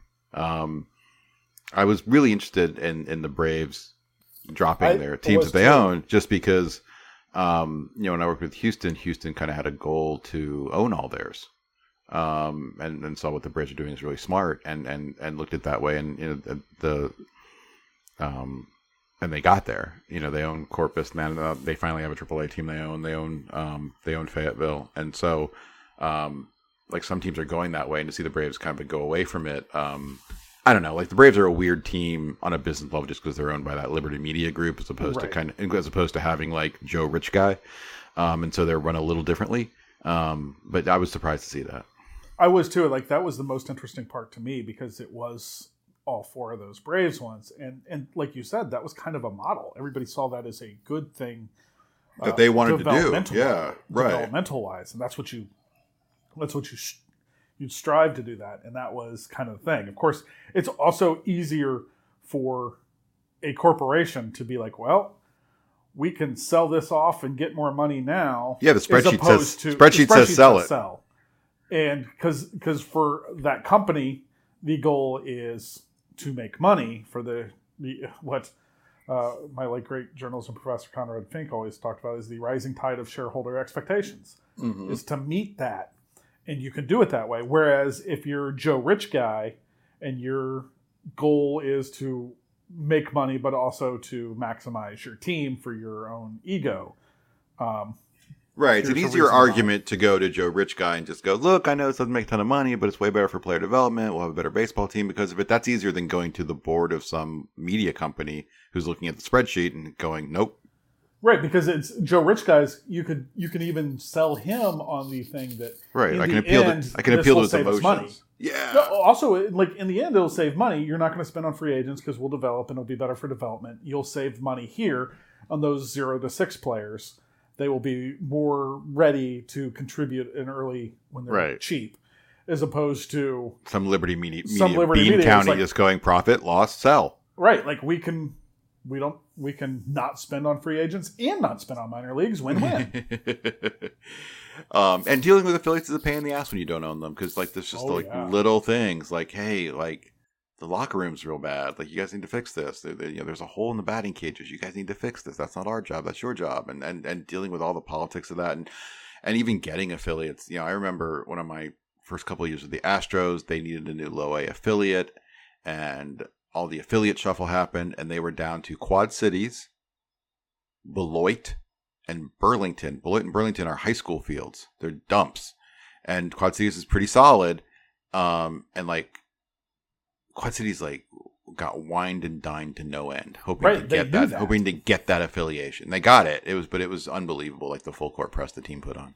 Well, but there's also like an owner who was seeing that and being like, hey, who can give me the best deal? I want this and this and this. Right. And the owner of the Quad Cities team was a guy who owned 2 or 3 teams at the time.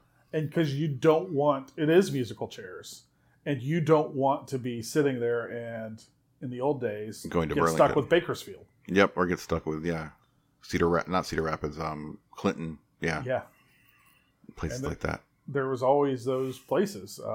Didn't Beloit get a new place? Beloit is a new stadium. It's nice. Yeah. Yeah, because it's the same. It's Clint Studer who owns the Pensacola Blue Wahoos. Right, and with Kane County losing their affiliation because they're just so dumb. Kane County lost their affiliation? Yeah, I shouldn't be surprised. There's something that did. They're Indy now. And so my closest affiliated ball is now Beloit, which is really it's only a 50-minute drive, 5-0. It's not bad at all. And you've been to the new stadium? It just went up, and so yeah, it's real nice. They used to be. Beloit used to be a high school field, just like metal bleachers and maybe 150 people at the game. And now they have a nice stadium. And man, that was a weird. Like, I hadn't done a lot of Midwest League, but I did Dayton, and to play in Beloit into Dayton.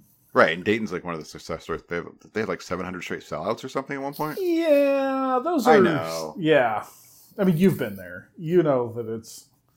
They draw well, but they draw well. They still draw great for a single A. Too. Yeah, it's unbelievable. Even high A. Well, because for many years, again, bringing back this to Red's podcast, for many years, it went from, anytime a guy got promoted from low A to high A, it felt like a demotion.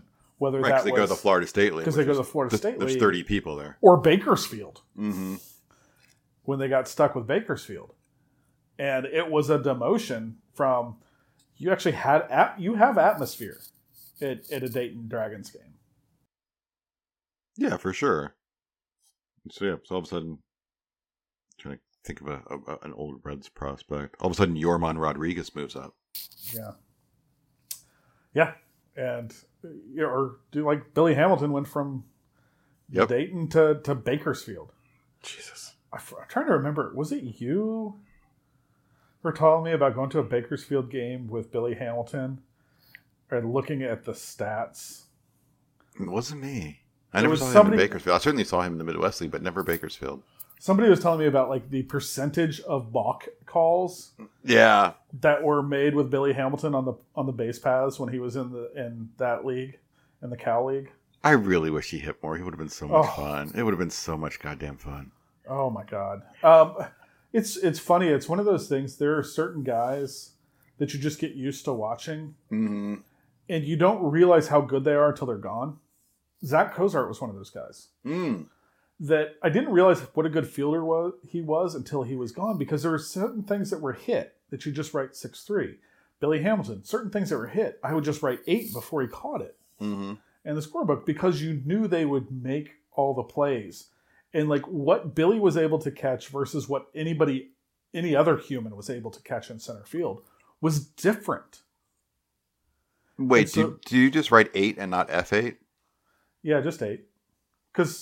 Well, thanks for coming on, C. Trent. I want to... But, like, I know it's an 8. Like, how else is it going to be? Like, the F is like, superfluous, isn't it? No. Unless it's, like, a straight liner, and then I'll put L8. L8? Well, line out 8. What kind of monster are you? Because this is to be a record to remind me what happened.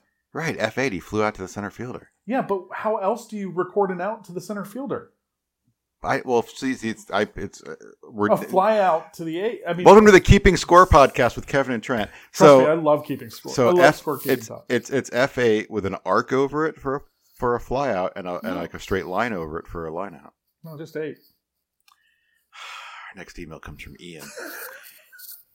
Ian says, would there be any legal issues that you can think of if the players were to put on a home run derby or other such exhibition at a big college stadium for charity? Message would be A, we love playing baseball and love doing it together. B, we have money. And C, what's happening has very little to do with A and B. Of course, it's unfortunate that such a thing seems necessary to counter the league's propaganda, but it might be. Thanks for being an outlet for my half-baked pipe dream. I don't think so. I don't think there's any sort of legal blockade to such a thing. I think the biggest problem would be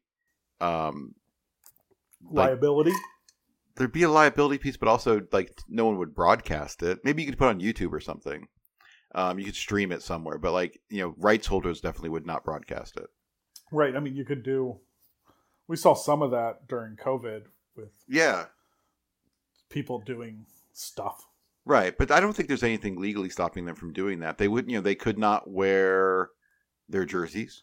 Right. They'd have to put on like MLBPA jerseys or something, which I'm sure someone could whip up for them pretty quick. But no, there's no hindrance to it, and yeah, I think it's a fun idea. Maybe someone should put that together. I think a home run derby with players would be fun. I think the insurance would be the do it in the Dominican. Do it at Kisakai after a game. I'm with you. Let's do it. Next email comes from Christopher, and Christopher says, "How would an international draft even work? I've heard it would be separate from an amateur draft. Would international players be eligible to be drafted when they're 16? How would the draft order be determined? If it's tied to the same metric as the amateur draft, then, for example, in 2017, the Twins would have been able to come away with 2 drafts with Royce Lewis and Wander Franco. Doesn't that increase the need to further overhaul the incentive to tank in the new CBA?" Chris, nobody knows. It's important to note that I have seen some things from MLB where they kind of talk about what might like be a skeleton of an international draft, but there's nothing hard in it, and we don't have one yet. And most teams do see it as more of a when and not an if, but it's not an absolute that we're going to have one. It would be separate from the amateur draft. It would be somewhere from 10 to 20 rounds, most likely. It would most likely be hard capped slots as opposed to like a draft pool where you can move money around. And then draft order is a whole ball of wax that I don't think they've addressed yet. And as you've seen with the CBA, that might get the draft order might be different next year with a new CBA because they're trying to. The players are rightfully so trying to create a better rule set that disincentivizes tanking, and draft order would be part of that, obviously. So like the international draft's been talked about a lot, but all those kind of nitty gritty details are still very much up in the air and very to be negotiated. It's none of it's done, none of it's solidified. I think 2023 is your most likely time for one. But as far as like the rules and the nitty gritty, like nobody knows, and teams are just guessing right now. I go back. What I know about the possibility and all the holdups of the international draft, I only know that it was more than 10 years ago because it was listening to you and Parks talk to Scott Boras on the old podcast. Mm-hmm. And I know because I was mowing the lawn at my old house listening to it. But I just remember that being fascinating, and I learned a lot there. So that's kind of what I know about it, was from more than 10 years ago, and Scott Boras talking about it and Scott Boras ways. It was fascinating and wonderful. And so there's likely one coming, but yeah, that's like honestly all the details I think really anybody knows right now. It's a weird world. Our next email comes from Alex. Alex says, "Hello, my name is Alex Nicole from TDS. We have a domain that is currently on sale that you might be interested in. Lindor.org. Anytime someone types Lindor or any other phrase with this keyword in their browser, your site could be the first they see. The internet is the most efficient way to acquire new customers. Average Google search results for this domain is 12,600,000. I don't believe that number. You can easily redirect all the traffic this domain gets to your current site. GoDaddy.com appraises this domain at $1,595. Priced at only $398 for a limited time. If interested, please go to Lindor.org and select Buy Now. Act fast. The first person to select Buy Now gets it. Thank you very much for your time. Top domain sellers, Alex." I don't know how you can pass up on that, KG. $400. Yeah. Lindor.org, and we'll just redirect them to chin music. You'd be a fool to pass up on. We would, according to 12.6 million search results, we would generate. We would become indisputable. We'd become the number one podcast. It's right there. Eat your heart out, Joe Rogan. So eat something else, Joe Rogan. Yeah, seriously, a bag of something. Bag of something for you, Joe. God, we're gonna hear from Joe Rogan fans now. That's it for the emails. Send us emails. chinmusic@fangraphs.com. Read all of them.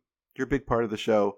And send us even more emails because we're still doing a show and there's no baseball going on and we need content. It's time to catch up with you, C. Trent. Oh, good times. Just what everybody wants. In case you're listening to the show and you don't know this, C. Trent is the president of the Baseball Writers Association of America for a few more days. Yeah. Can I be honest with you? Yeah, please. I don't expect anything less. I have no idea what this means. Like, I have no idea what are your actual responsibilities as the president of the BBWA?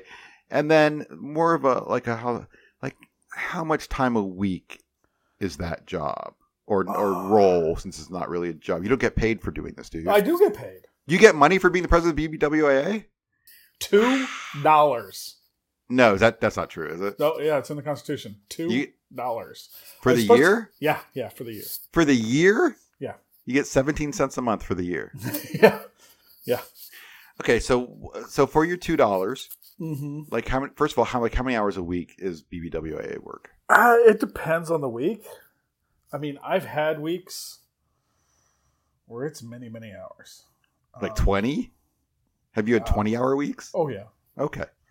But a lot of that is like calls and talking. Mm-hmm. And, that's work. And people need to understand that's work. Oh my God. And I talked to the league a lot, and there was a lot this year. With the access coming back and trying to figure it out and back and forth. And so you're the person representing the association kind to of the point league. Person. Yeah. So when the league is dealing with you, and I assume this is kind of a negotiation. It's somewhat of a negotiation. They're dealing with you. They dealt with me a lot, yeah. Yeah. Okay. So I talked to like John Blundell at the league. I've talked to John a lot this year. I've talked to the Players Association. They have a liaison, media liaison, and I talked to him. We've talked. I've done a lot of that. I have probably. Well, I won't say probably. I've been more proactive in trying to communicate with the membership more than maybe some other people previously in my position. Mm-hmm. And so I pretty much anytime anything happened, access is our number one thing. I mean, it always is. Right. We do other things. We do awards. We do other stuff. Right. And this is why I've never been a member. I've never applied for a member, just because to do the job I do, I don't need that access. Correct. Now I've talked quite a bit with some people, including Meg, about how we can evolve in other ways. And it's weird because this is a 1-year appointment. And as the president, it is in the constitution of the organization. You could look in 2029 and see what city, what chapter will hold the presidency in 2029. So it's a term limit. You cannot run again. Right. Oh God, no. Cannot, would not, don't want to. But yeah. So several years ago, I knew that in 2021, the Cincinnati chapter would have the president. Okay. And so in 2019, our chapter decided basically who we were going to put up for it. And there was a discussion, and you can decide in many ways, but I think it's supposed to be a vote. And at one point, there was only one person who wanted to do it, so I don't know that we actually went through with the vote. And that was one fool. And so it is a 3-year commitment. Oh. It is. Yeah, so this was 2019. I was the vice president in 2020. And then the vice president ascends to the presidency. Okay, and then what do you do the next year? You are on the executive board. So Okay. The executive board consists of the president, the vice president, the previous president, and then 3 people of the president's choosing to serve on this board. Oh, so you got to pick 3? Yes. Who'd you pick? Who'd I pick? I picked Jesse Sanchez of MLB.com. Okay. He's no good. Oh man, if you don't like Jesse, woo! He does. He does have his car wash subscription. Mark Carrig of The Athletic, former writer Mark Carrig. This was before he went to management. So you just wanted to poison this board as much as possible. You do Sanchez, Carrig, and who else? Steph Apstein. All podcast co-host or guests at some point. Yeah. Good job. We run in the same circles. 3 really bad people. Okay. Now, Carrig's terrible, but who doesn't love Jesse? I can't imagine someone not liking Jesse Sanchez. I don't even know what that's like. No, like it's impossible. Okay, so you now you're the board. So then after that third year where you're on the board, you're done, right? Yeah. So I was on Rob Beertemple's board in I think 2000. That was my question. So you've done your 3 years, right? So this year the president, 2022 you'll be on the board. If in 2023 someone wants you to be on the board, are you eligible? I believe so. So what chapter has the next presidency? In the 2022, who was my vice president? My vice president was Larry Stone of the Seattle Times, of the Seattle chapter. And so Larry Stone will become the new president. He will be the president of the Baseball Writers Association of America. And then 2022, I guess it will be the president, or 2023, the president will make it the Baseball Writers Association of North America, since it is the Toronto chapter. Oh, and who's that person? Do we know yet? We do not know yet. Okay. So yeah, there's some good people in Toronto. Yeah, there's some great people. And I we have great people throughout. And Carrig. So this sounds like a job. It sounds like a lot of work being the president of the Baseball Association. It sounds like you had some regrets. And I think many years it was not. You got it at a bad time. I don't know who had it worse. Sully, who was Paul Sullivan of the Chicago Tribune, who was the 2020 president, or me. Right. Either COVID or coming out of it. Either COVID or coming out of it. No access or trying to get more access. Mm-hmm. And having like Charlie Brown football all the time. Are there aspects to like you're the president and obviously you're representing the group on these, are there aspects of the association that you can push to change as the president? I mean, there are simple little things, like we changed. It used to be our highest honor or whatever was the Spink Award. Went through and Taylor G. Spink, some problematic stuff. Not a great dude. No. And you got the name changed. Yeah, and so we got the name changed, and then there's an actual new name, and God, don't worry about it. I'm forgetting it because it was my choice. That award is mine, and all I can think of is that it's the Montgomery Burns Award for Outstanding Achievement in the Field of Excellence. And this is the one, the Kirkaging guy, right? Yeah, that Kirkaging got. Okay. And, one of the people I really leaned on about that was Jason Stark. Because, again, they're not all Carrigs. There are Jason Starks in there as well, who's just a great person. Yeah. And then there's McCullough. Who's barely a person. Oh, God.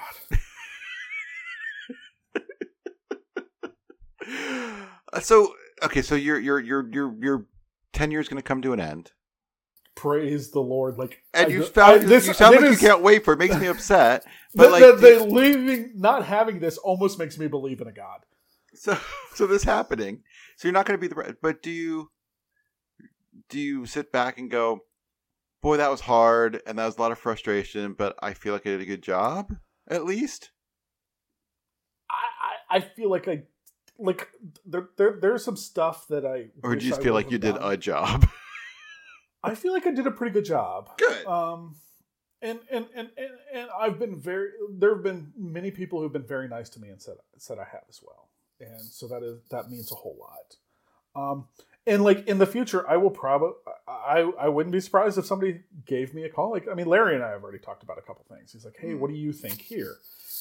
I did that to Derek Gould a lot. Right. I mean, Derek Gould was like my consigliere because, in part, because Derek is very good about the letter of the law. He knows the Constitution. You know, he was very. There's involved. a Constitution. There is a Constitution. Oh yeah. Like, what's the strangest rule in the Constitution? Oh. Are there any like really weird, obscure things no one knows about? Weird. I think just like the fact that we know who's going to be the president in what year from what chapter. I just think that that's all mapped out is kind of weird. Do you think it should be an election? No. Okay. I don't. Because that would become the wrong kind of contest. Yeah, and it would just be weird. And I kind of like the way it's done. It spreads it out. Either you could get filibustered from New York or wherever is a big contingent, or those people could eat their own, which is also very, very possible. And then it gets to these other points. It gets to like I've learned recently that a lot of the New York beat overall doesn't always like each other. Yeah, that can happen. I think a lot of beats can be like that. You spend I don't think people understand. Like, you spend a lot of time with the people on your beat. A lot of time, like traveling. You're going the same places. You end up the same places. And I mean, there are times, and I've had this at times, where there are people of the 4 people traveling with me that I'm not speaking to or aren't speaking to me. Right. And that makes it uncomfortable. I am very lucky in that on my traveling beat with Mark Sheldon, Bobby Nightingale, I think are just outstanding people and good friends of mine. And we've gotten together recently to watch like an F1 race, because we all got into F1. It was like something that we watched Drive to Survive on Netflix. Have you watched that? No. It's fantastic. But we watched that, and like none of us really cared about any kind of racing sport before. And like we got into that with some of the people who work for the Reds, Jamie Ramsey and Larry Herms in their PR department. And like and John Sadak, who we kind of got John in it, who does for Bally Sports the play-by-play for the Reds. And like we got him into it, and like that's all we talk about is F1. That's like our release.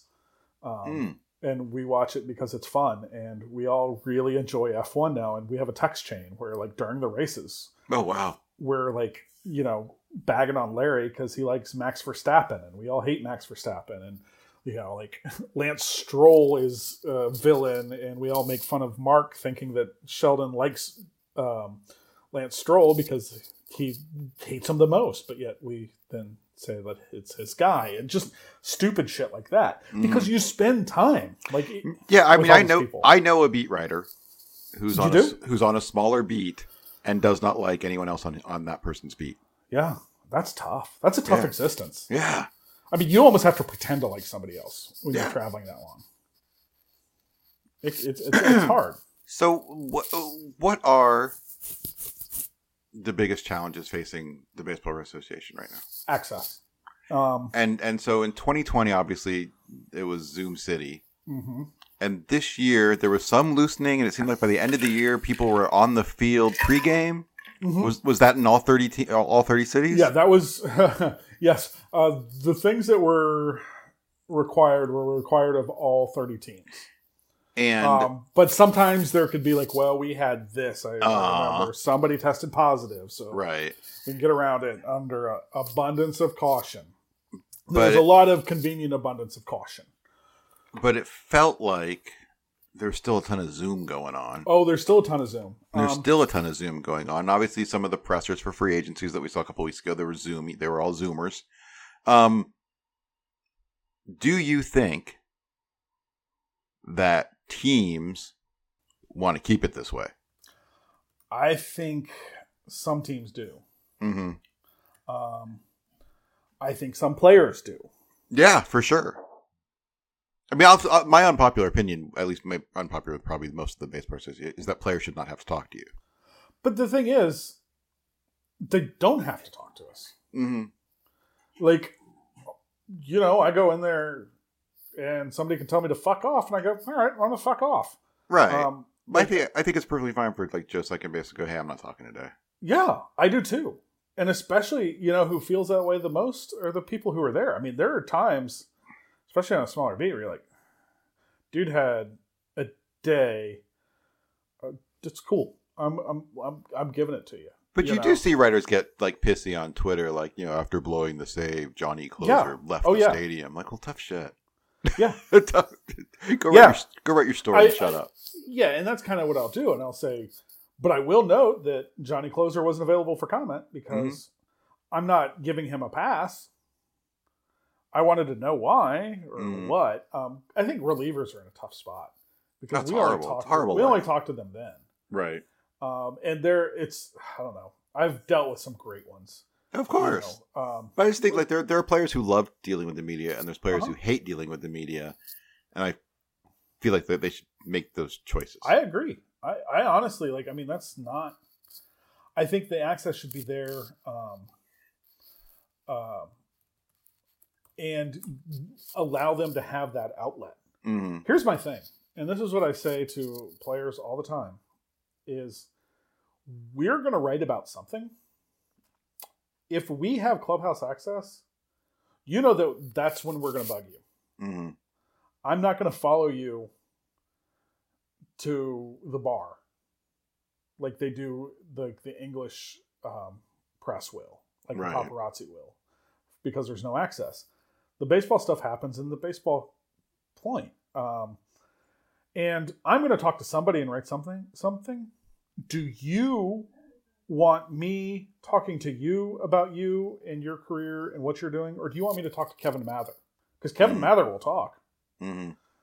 For those who don't remember, Kevin Mather is a former president of the Seattle Mariners who spoke candidly. Episode 1, special guest Ryan Dithers talking about Kevin Mather comments.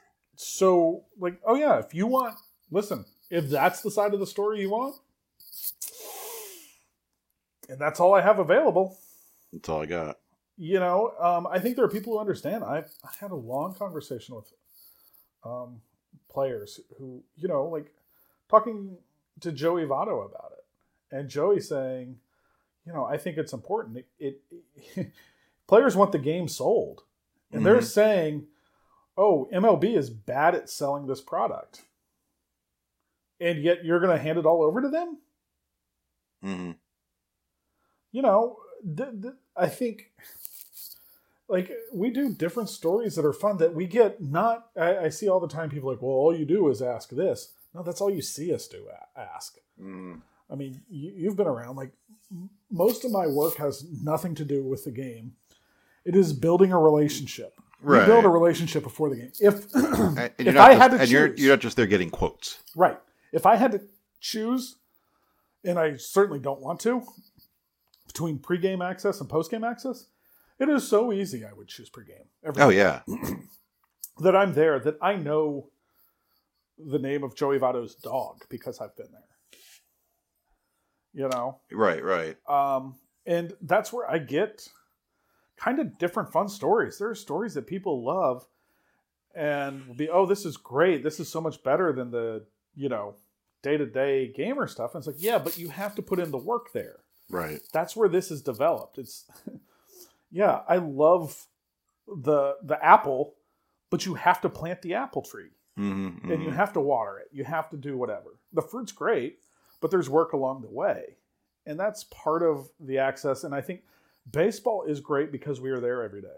Right. Because we are in spring training. Spring training is, oh my God, it's so valuable to be there 6 weeks. Not because who gives a shit what somebody does. But yeah, the access to spring training is pretty... The access, and also it's great. There's no stakes for the majority of players. Mm-hmm. For the younger players, there are stakes.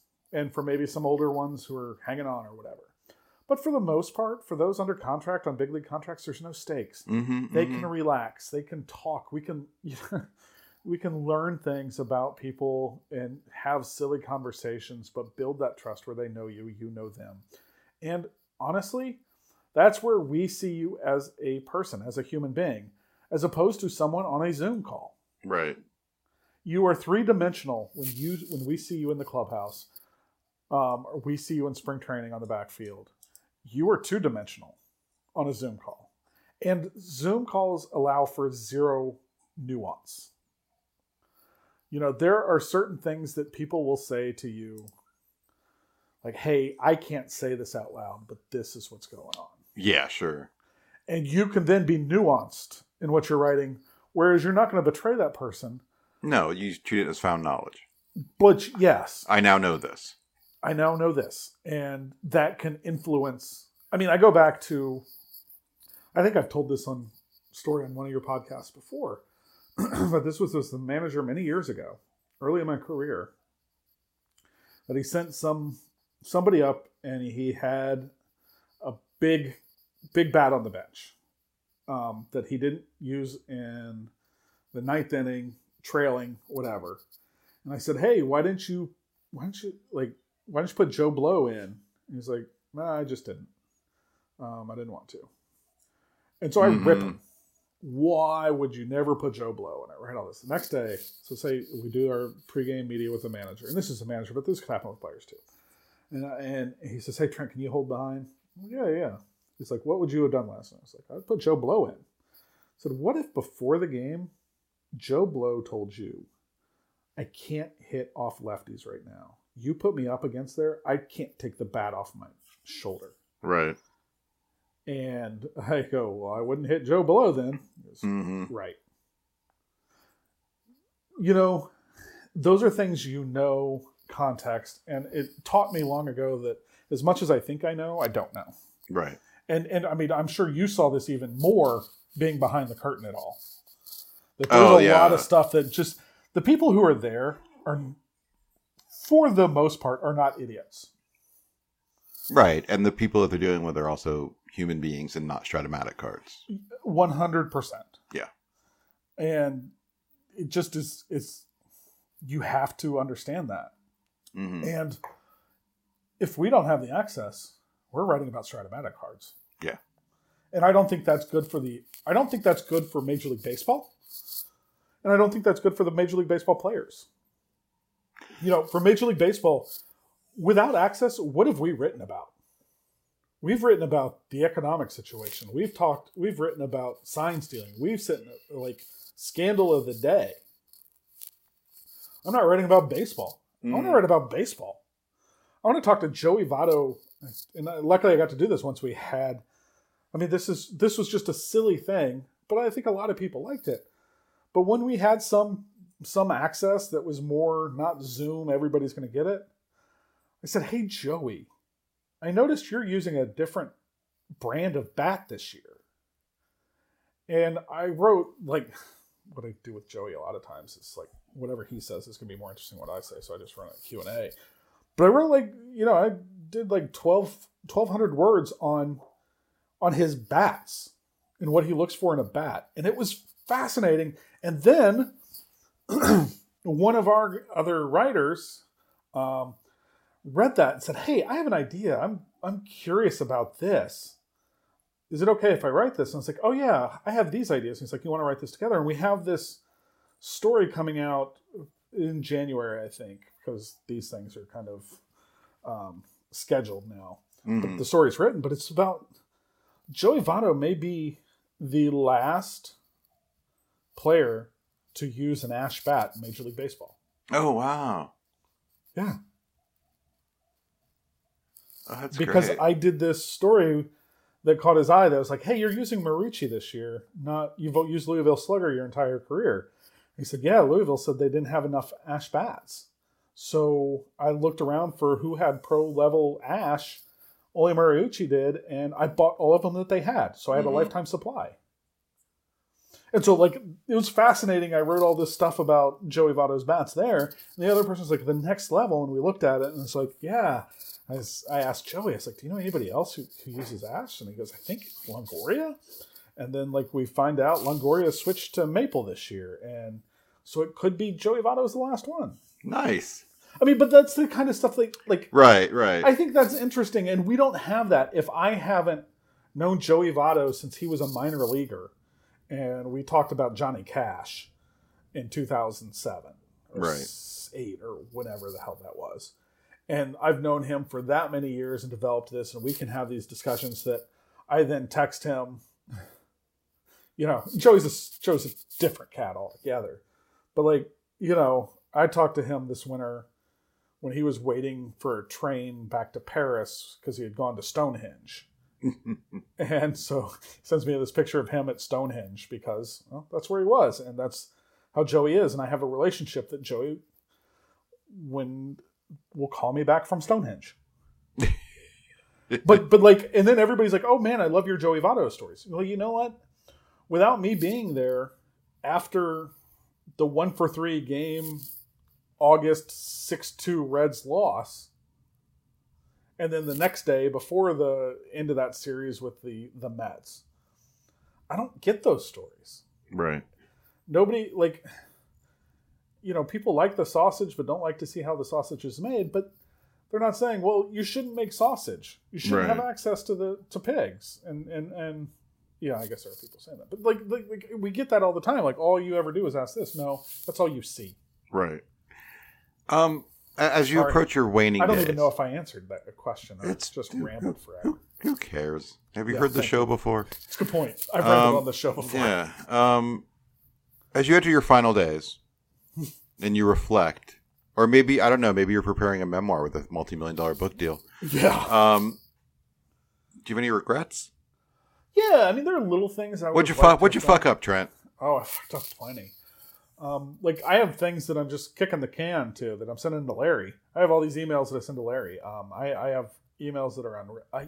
So my email inbox ideally is 0. I hate those little red dots on the iPhone that say, because I use those as I have an OCD to clear them. Yeah, sure. But I leave them there to force me to clear them. Right. And I've got some membership. One of the things. I've had long discussions, and I'm unfortunately not.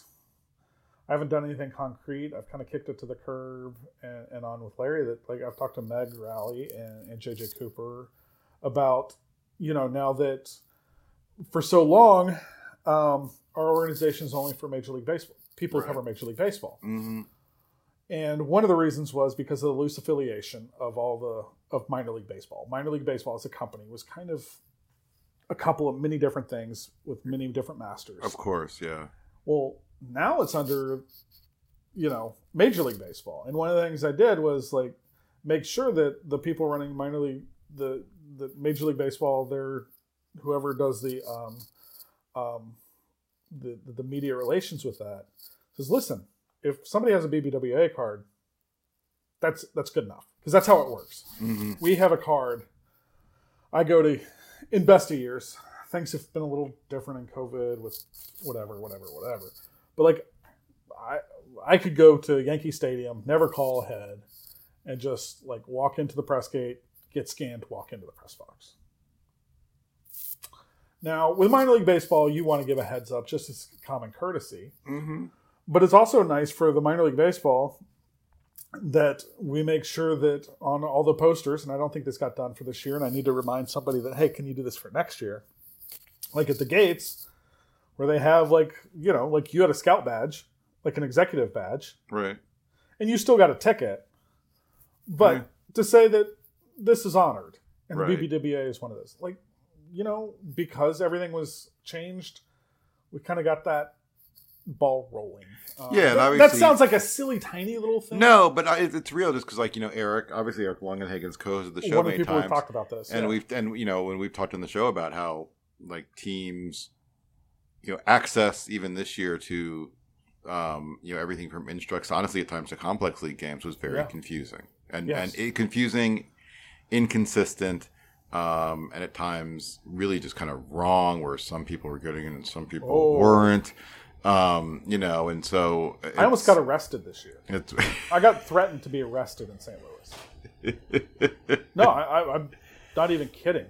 We were in St. Louis, and part of the thing was we negotiated and we talked and all this with Major League Baseball, and people were like, well, safety, whatever, blah, blah, blah. And that we had, I have 90 minutes from when the final Zoom to when I have to be out of the press box. Well, St. Louis Cardinals are very good at many things. Media relations is not one of them. They're 30 of 30.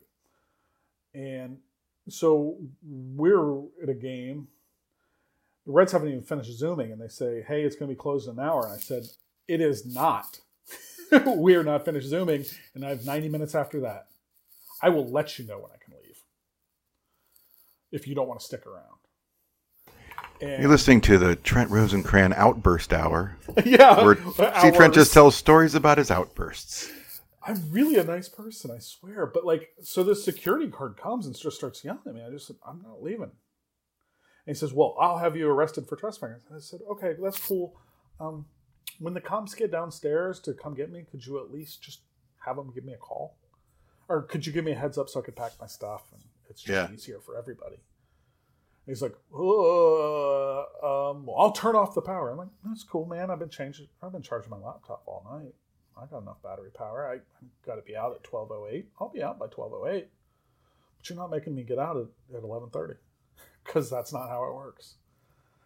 And, the head of security for the Cardinals complained to my boss. I got a call from Emma Span telling me not to get arrested. I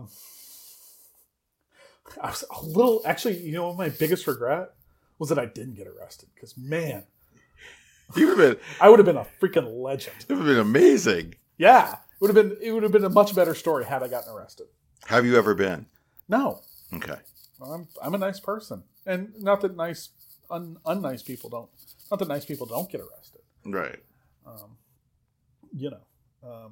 do. I know you do.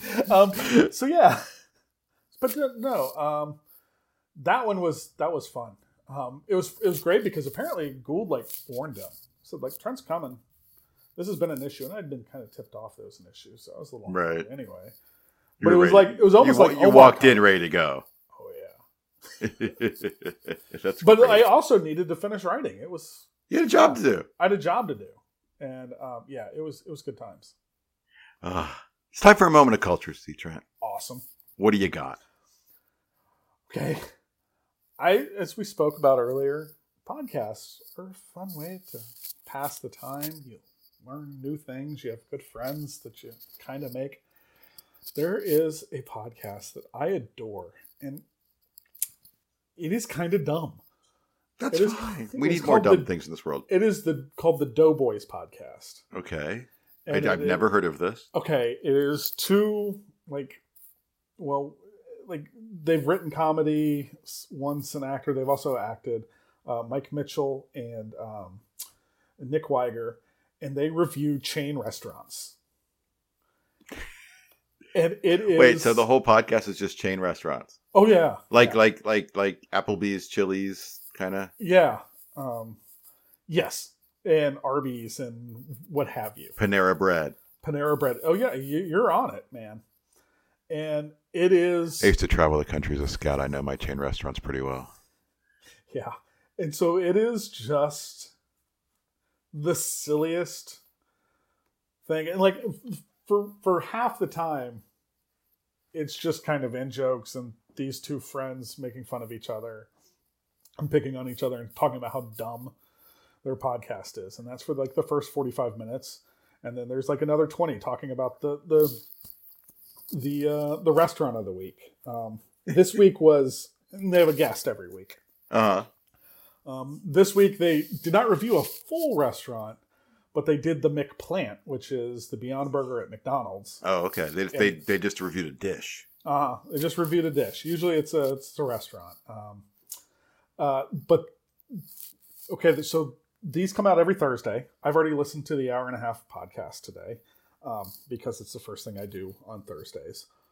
They also have a Patreon where you get an extra dish on Tuesdays. This week's Tuesday was probably the nadir of Doughboys. I have to say it was well worth your Patreon money, my Patreon money. They'd gotten an email, like you, they get emails from listeners about this incident 8 years ago about someone eating someone else's hot dog. The person who had his who had eaten the hot dog and was the villain of the story the guy wrote in about, then emailed back, and then they did a whole serial type parody of this half-eaten half hot dog.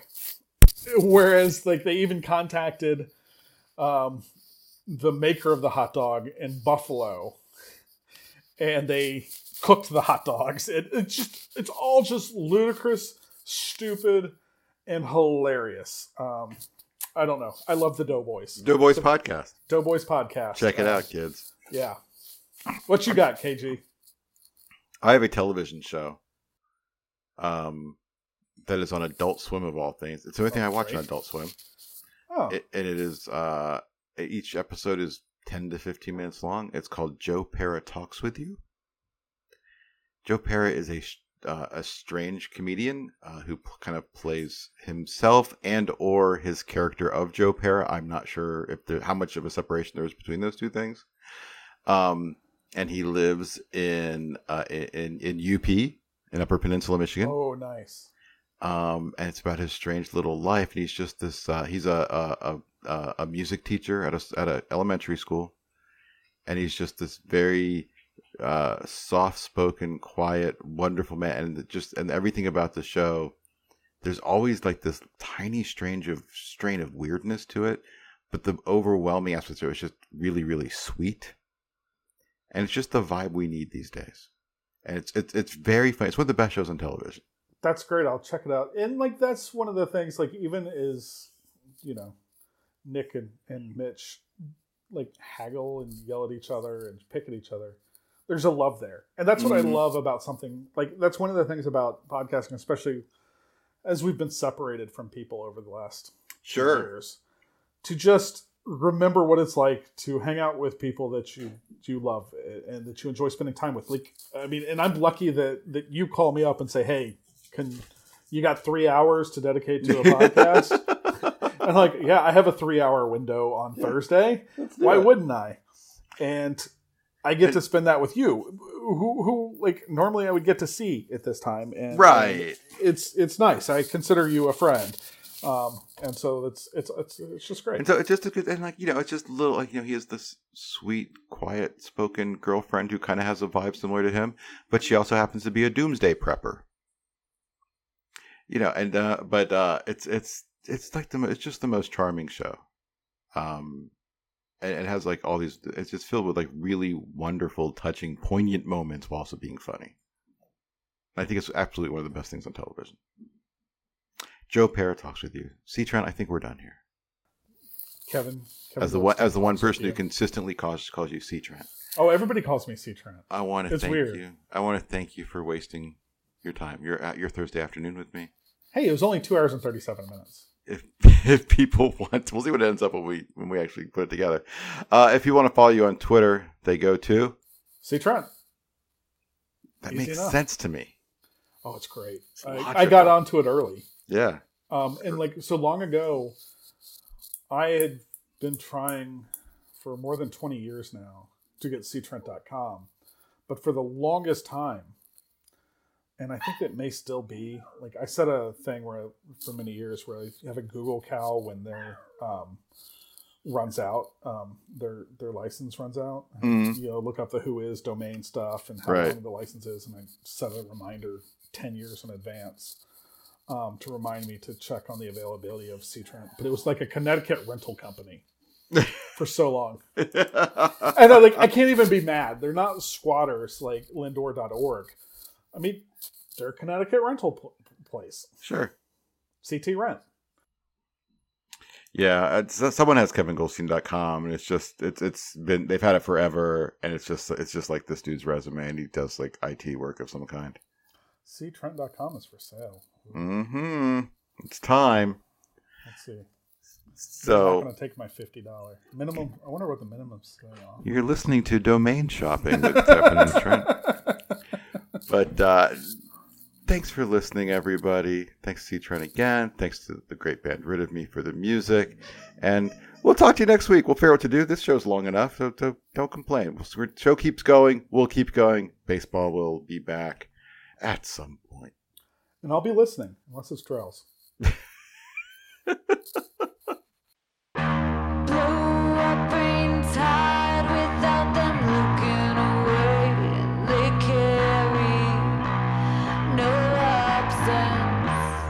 They